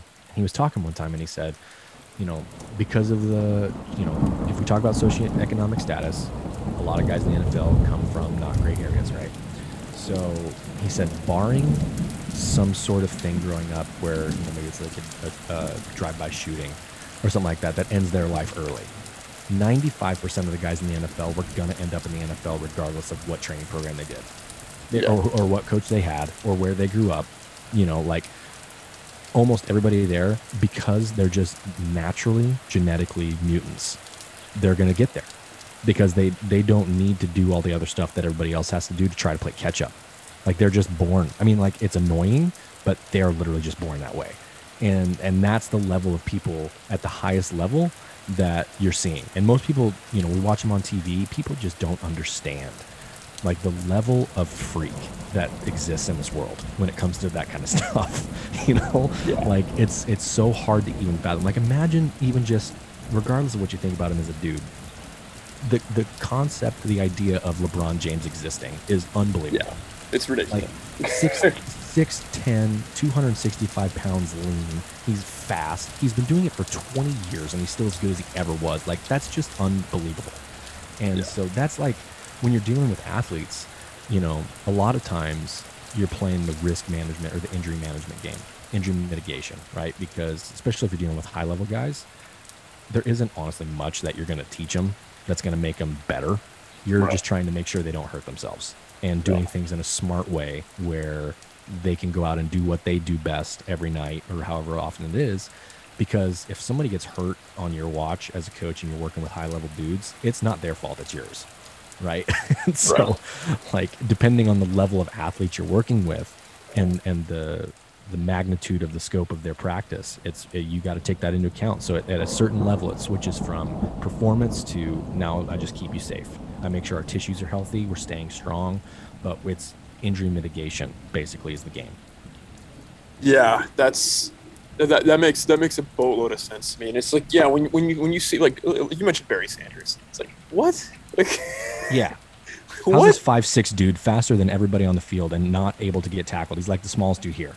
Yet his legs are like the size of missiles. You're like, what the fuck is that? Yeah. All right, I talk about. I mean, Lawrence Taylor might be the greatest football player ever. Like, just I don't disagree with that. I mean, when you see the rush and when you see the rotation of his hips too, like the way he gets around guys, like to rush the passer, I was like, look at his mobility. And my buddy was amazing. What the fuck are you talking about? But I was like, we watch it with a different lens than a lot of people when we watch sports. Absolutely. It's like we know the difference between guys who like just put in the time, you know, eating the right amount of calories and becoming beefcakes versus the guys like, oh no, his body's supposed to do that. You know what I mean? Exactly. And then that's kind of what I'm thankful. Like I'm in combat sports because there's so many variables that mitigate any sort of explosion. Like I meet a lot of guys who are like super explosive and they don't do very well. Yeah. Because they're not good at these finer movements. Like they have the knockout power, but a lot of the time they don't know how to apply it, honestly. I mean, yeah. I have natural knockout power, but like I never really used having knockout power as a strategy. Like I'll seek to finish fights, but if it's a fight that I can't finish, I'm not going to rush the finish. Like I went into it like, no, I want skill mastery. Like I want to be a true master of technique and master of the sport.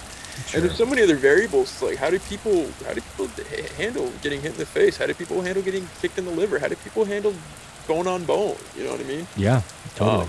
Then there's also just the finesse aspect of it. There's there's so much more strategy involved than like I have the ball and I run over here. Like okay, then stop. Right? Yep. And then there's also the fact of weight classes. Like not everyone needs to be a heavyweight. I mean, Francis Ngannou just won the belt, and like, look how long it took him to get the belt, even with that. I mean, he doesn't knock you out normal, right? I don't know. If talk about mutant. Yeah, no, he's another one of these mutants. Like a lot of the mutants of the world come out of like one of three places. Like Northern Europe, like they're the leftover like just giants that a lot of white supremacists look to as as like evidence of some Aryan superiority, which just gives me a gigantic laugh whenever I bump into any of these guys on Instagram. Right. Or you get guys from West Africa like Francis Ngannou, or a lot of the field sport athletes have descendants. Or from Usman, or Israel too. Exactly. Adesanya, like all three of those guys are from the same part of the world. What's interesting about Usman though is Usman is not like Izzy or Francis Ngannou. He's not that explosive. He's not this. He's not super fast. He's got a really fucking strong mind. Yeah. He's an incredibly smart fighter. He's incredibly smart the way he's gone around his career.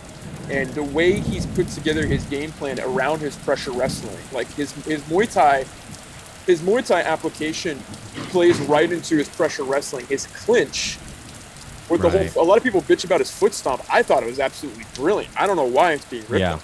Because it's just another added layer of pressure that like, okay, well, if you try to grapple, you're going to play straight into my pressure wrestling style. Like he's crafted a style around his strengths that is so unbelievably brilliant. And his endurance is absolutely unreal. And it's not typical of what you see from a West African athlete. You typically see that more at East Africa.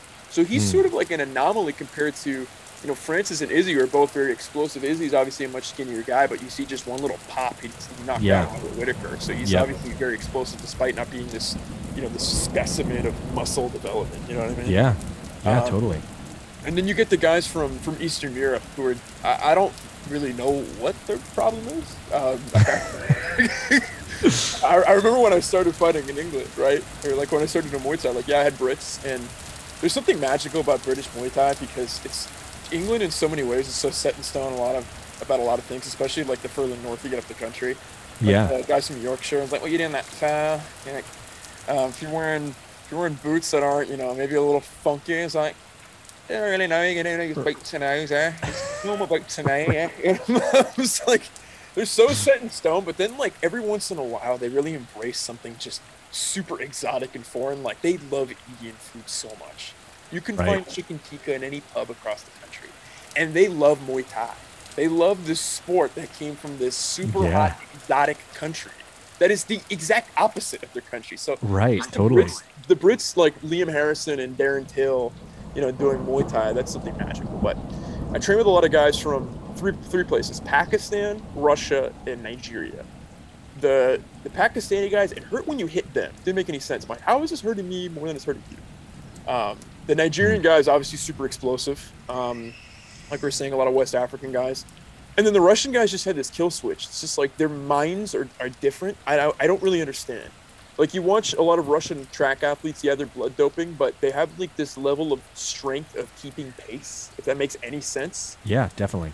Especially when you get in the mid distance and long distance events. So it's like a lot of freak athletes from those three parts of the world that are absolutely fascinating. Um, Yeah. I always found it, the most difficult to train with Eastern Europeans because they're just quite honestly the toughest people I've met. I believe that. It's and honestly, it's not close. It's Yeah. really not close. I believe that. When you come from a country that's seen genocide of multiple ethnic and religious groups, famine, scorched earth tactics to save yourself from Napoleon, reigns of terror, communism. It's just they've been through it all. It's like, what could you possibly Yeah. show these people that's new? Exactly. So Exactly. I guess that maybe that's generational emotional makeup where they have maybe more of an abundance of neuropeptide Y, and that's why they're so good at stress management. Maybe they have more of an abundance of that from the get-go without seeing a traumatic event. Yeah. That's those are some fascinating outliers, like you're saying, that these people are going to be good no matter what. Yeah, definitely are. In terms of specifics, do you like? So I completely agree with you about GTP. Like a lot of Phil Daru, the strength and conditioning coach for America. Well, he was the strength and conditioning coach for American Top Team. He ripped on Conor McGregor's bad posture. He has like this sunken in chest. That was a pretty good example of someone who's too sports specific. Yeah. How much sports specific training do you diagnose per athlete? Like how much do you recommend in pairing with doing their actual sport? Like let's say they're in the beginning or mid range because you work with a lot of kids. Right. How much do you diagnose in terms of their allotting when it comes to compared with their GPP and performing their actual sport and maybe some recovery stuff? So honestly, for most people, until you get to a pretty high level, your sport specific training is going to come from your sport. Like there's no real need to me to try to replicate something in the gym when you're just going to go do it in the gym.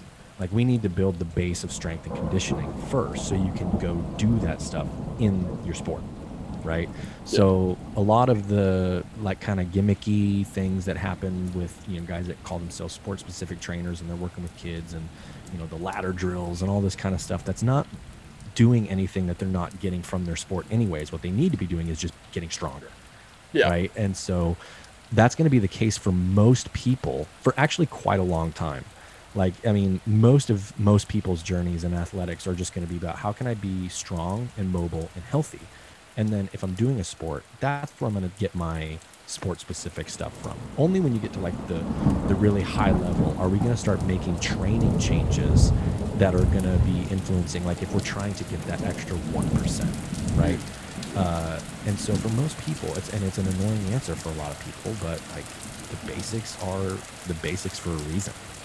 Like you've got to hammer those things and forever, like they will never not be effective, and so when you're talking about sport specific stuff, I usually don't do much, just especially with kids, because age wise, they're not there, but especially training age wise, they're not remotely ready to handle some stuff that you would do with somebody who's been in that sport for 15 years, But and even at the top level, I'm never going to be good with speed ladders. I don't care what anybody else thinks. That's like get them, burn them all in a pile somewhere.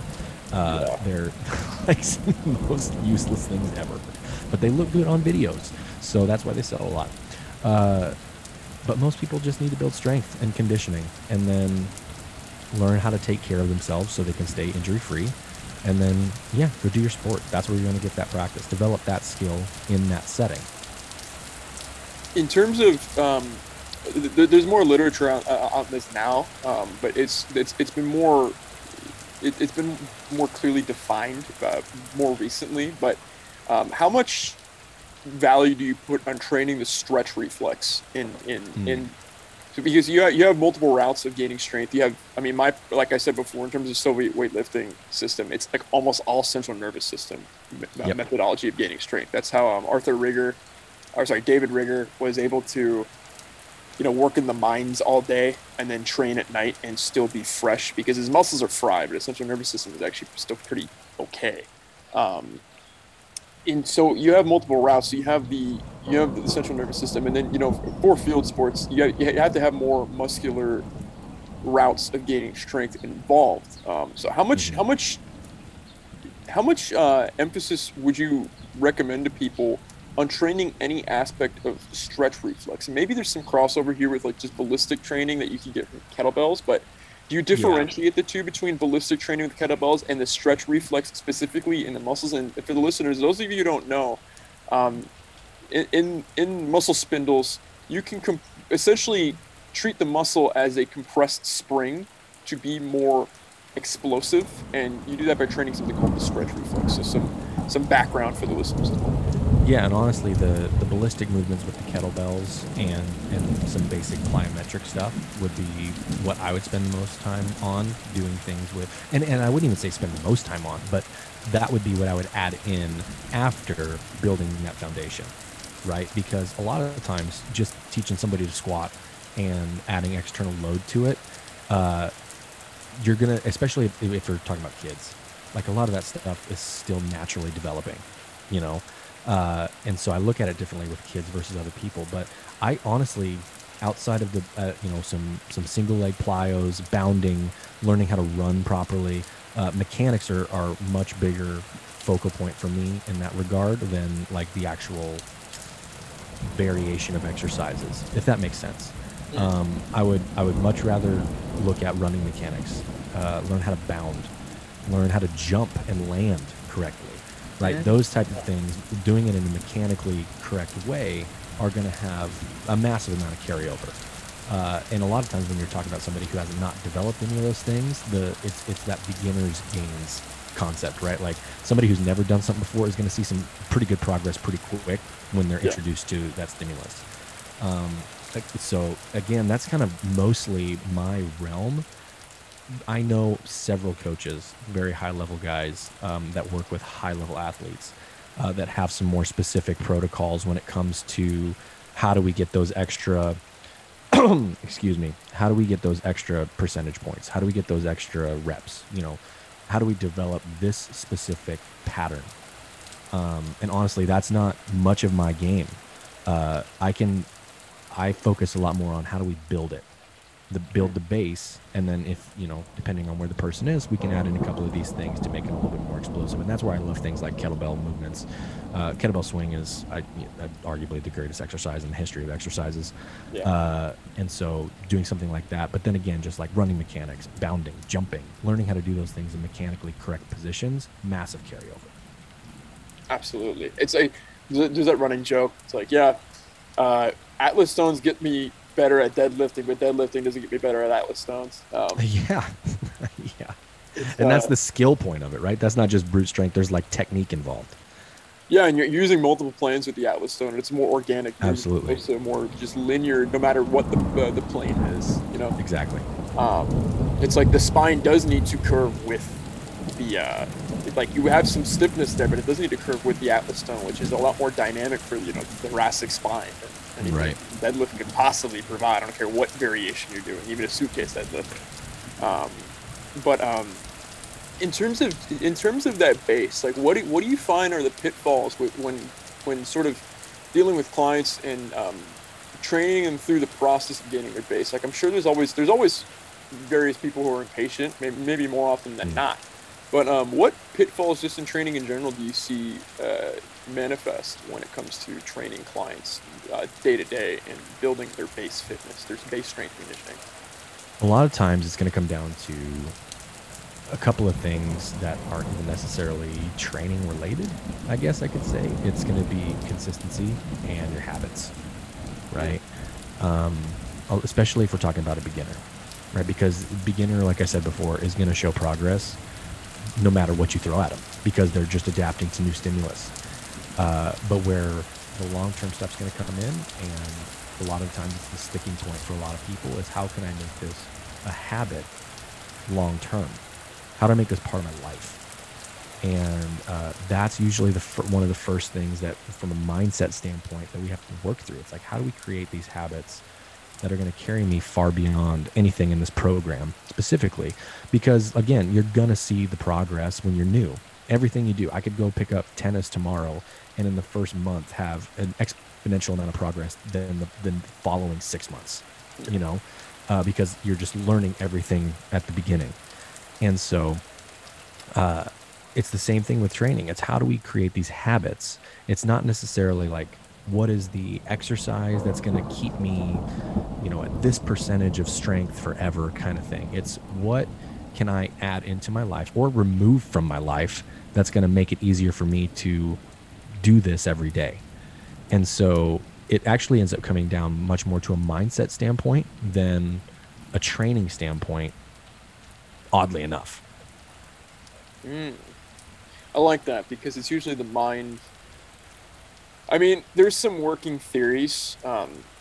This is sort of getting into like the fringes of science and sports science, but I remember, for this is some background that many of my listeners have heard, but just very briefly, that I went through. I'm Orthodox Christian. I went through 4-year celibate period by choice before getting together with my fiance, and I thought that was going to go on forever. So like I was trying to push myself in every aspect of life, like mentally, spiritually, physically. Being a Christian and being a fighter and doing this whole monk mode. Like when people said, "Oh, you're doing monk mode," I'm like, "Bro, no, I was not doing monk mode. I didn't read some book by some guy. I was just literally an Orthodox Christian who was considering being a monk after my fight career. That was literally what I was doing."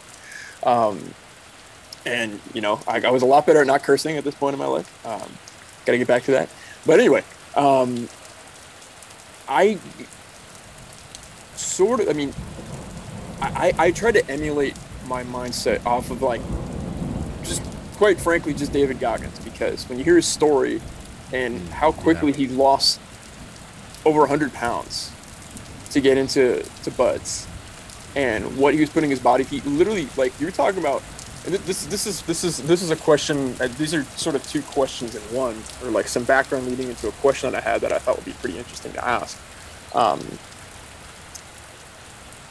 David Goggins is a fascinating case study for me because we look at his story as inspiring, right? And it is, obviously.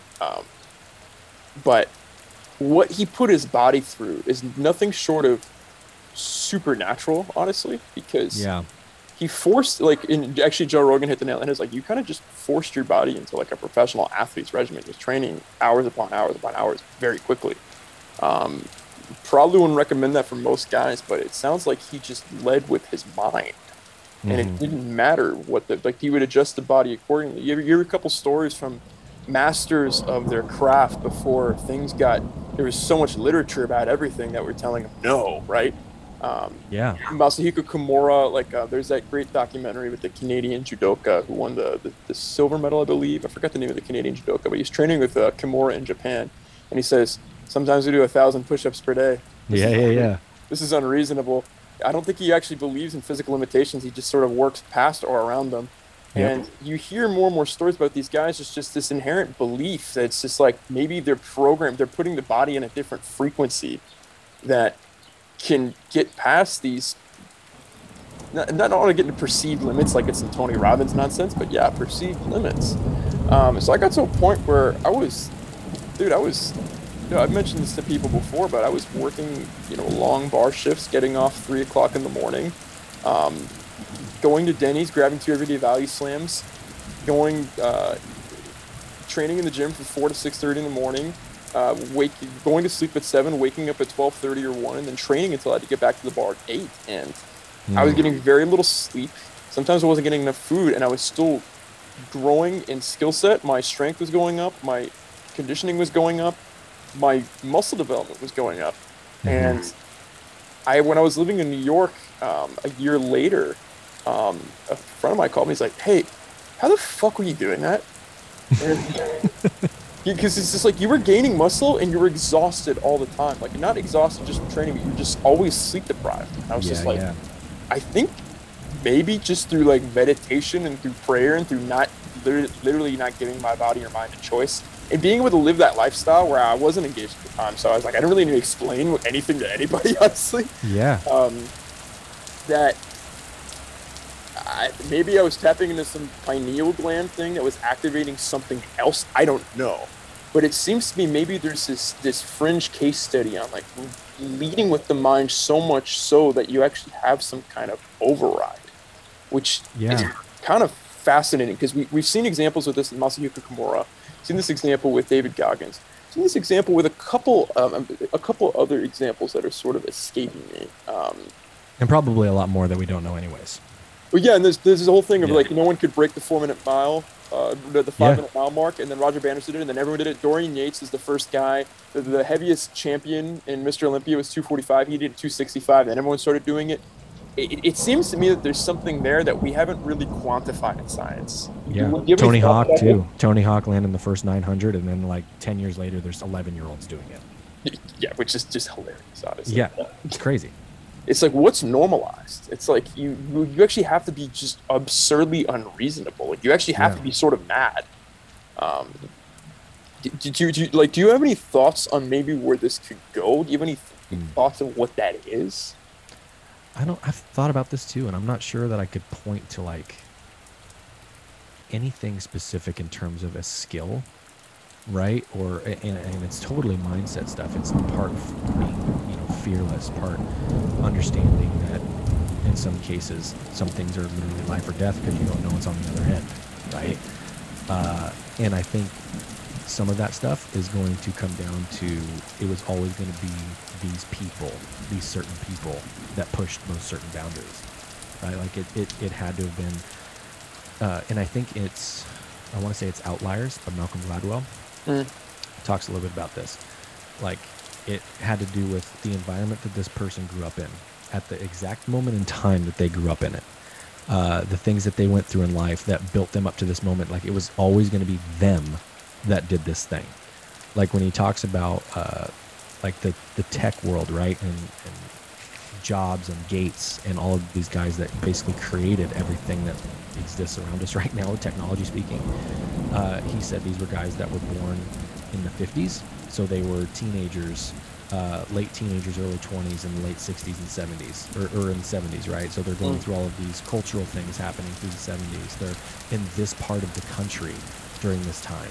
I mean, like, it was all of these things that when you look at it, like all of these guys that are the billionaires in the tech world that are around that age of Gates and Jobs and all those guys, they were all in the same place at the same time back in the 70s. Like, and it wasn't just, it was the environment that curated and built out a lot of these, and you can apply that to any industry or any athletic endeavor. Like, you're going to find those guys that it was always going to be these guys that did this thing. Right. And then after that, they were the trailblazers. But then after that, everybody's like, okay, this can be done. Yeah, let's do it. I'm down. You look at like the Tony Hawk example in being in California and being at that moment in time where people were starting to like do some different things on a skateboard, and the way he grew up learning certain things in the area that he grew up in, like he was going to be the one that was going to push those boundaries. And so it's interesting because I don't know if there is like a thing that you can point it to, because it's just a culmination of everything in someone's life that led them to a certain moment. And it's going to come down to like, are they going to do it or aren't they? Because they're the only ones capable of it at that time.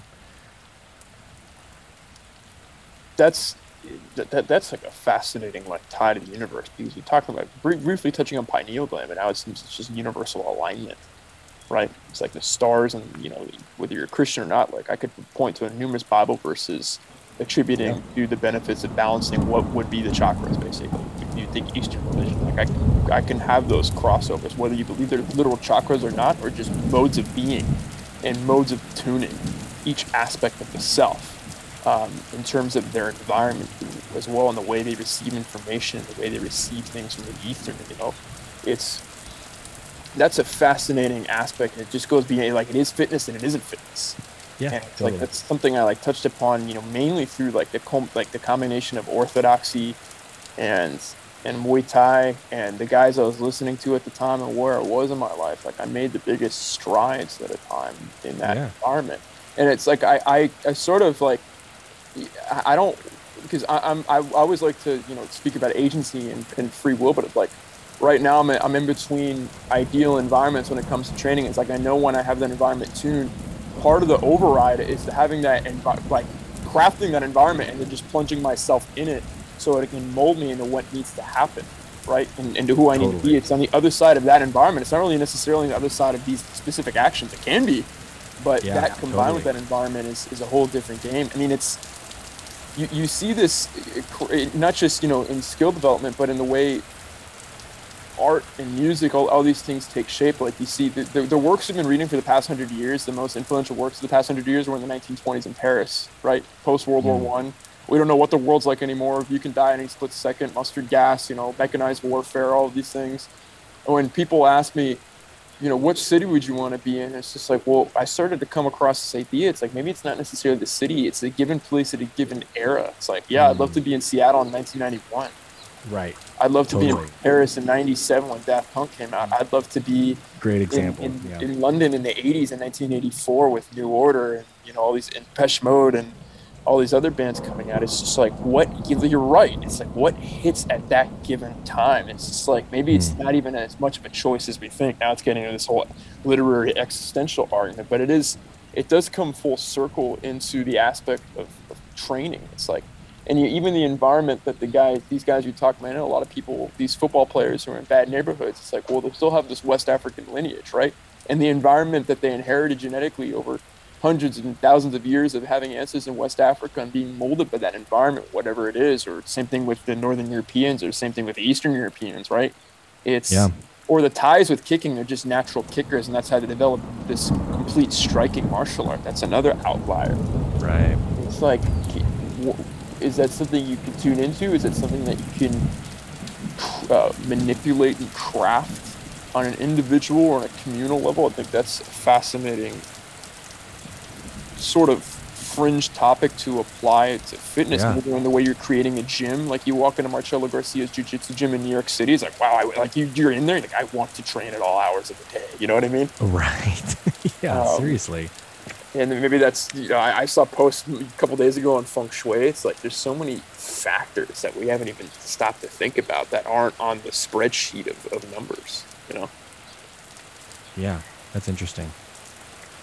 Yeah, I mean, that's that went far. You got me now. My mind's just spinning. Like, I mean, I think that's kind of the whole point of podcasting is you craft ideas and you leave, chewing on something the next week, or maybe the next year or so, depending on that given moment in that given place. Yeah, that's going to be stirring up in my head for a couple hours now. Sweet, awesome. Well, I know you had about 2 hours. I know we're over that. I don't want to take any more of your time. Oh, no worries, man. Dude, this has been awesome. It was fun. It was a great conversation. I'm glad we made it happen.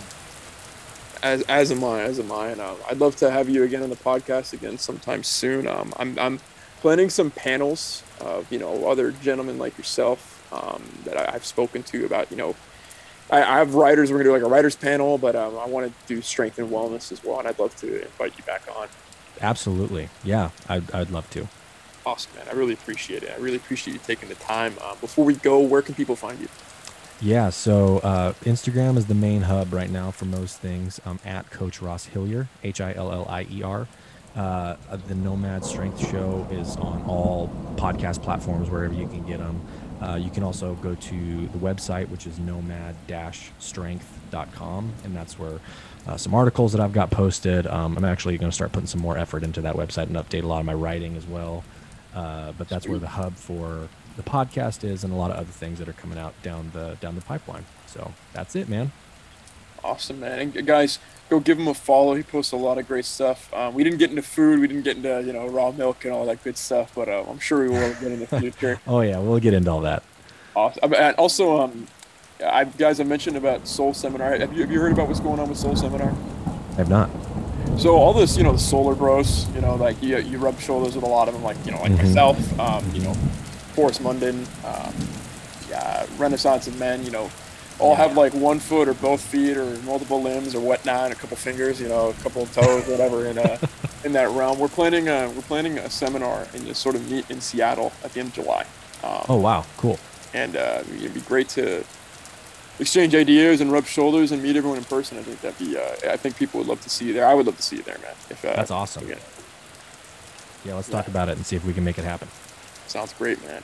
Guys, go give Coach Ross a follow. Go read some of his literature. I know I'm going to be reading more. I didn't even know you had articles. I've just been listening to the podcast. Maybe I missed whatever podcast episode. There aren't many. There's not much writing up on it right now, but I've got a backlog of stuff that needs to be posted, so I'll get it all up there eventually. Sweet, man. Yeah, you and me both. I got a lot of stuff. I'm way over to post with that, so we'll probably just get cracking on that. But guys, go give him a follow, and until next time, good night and good snores.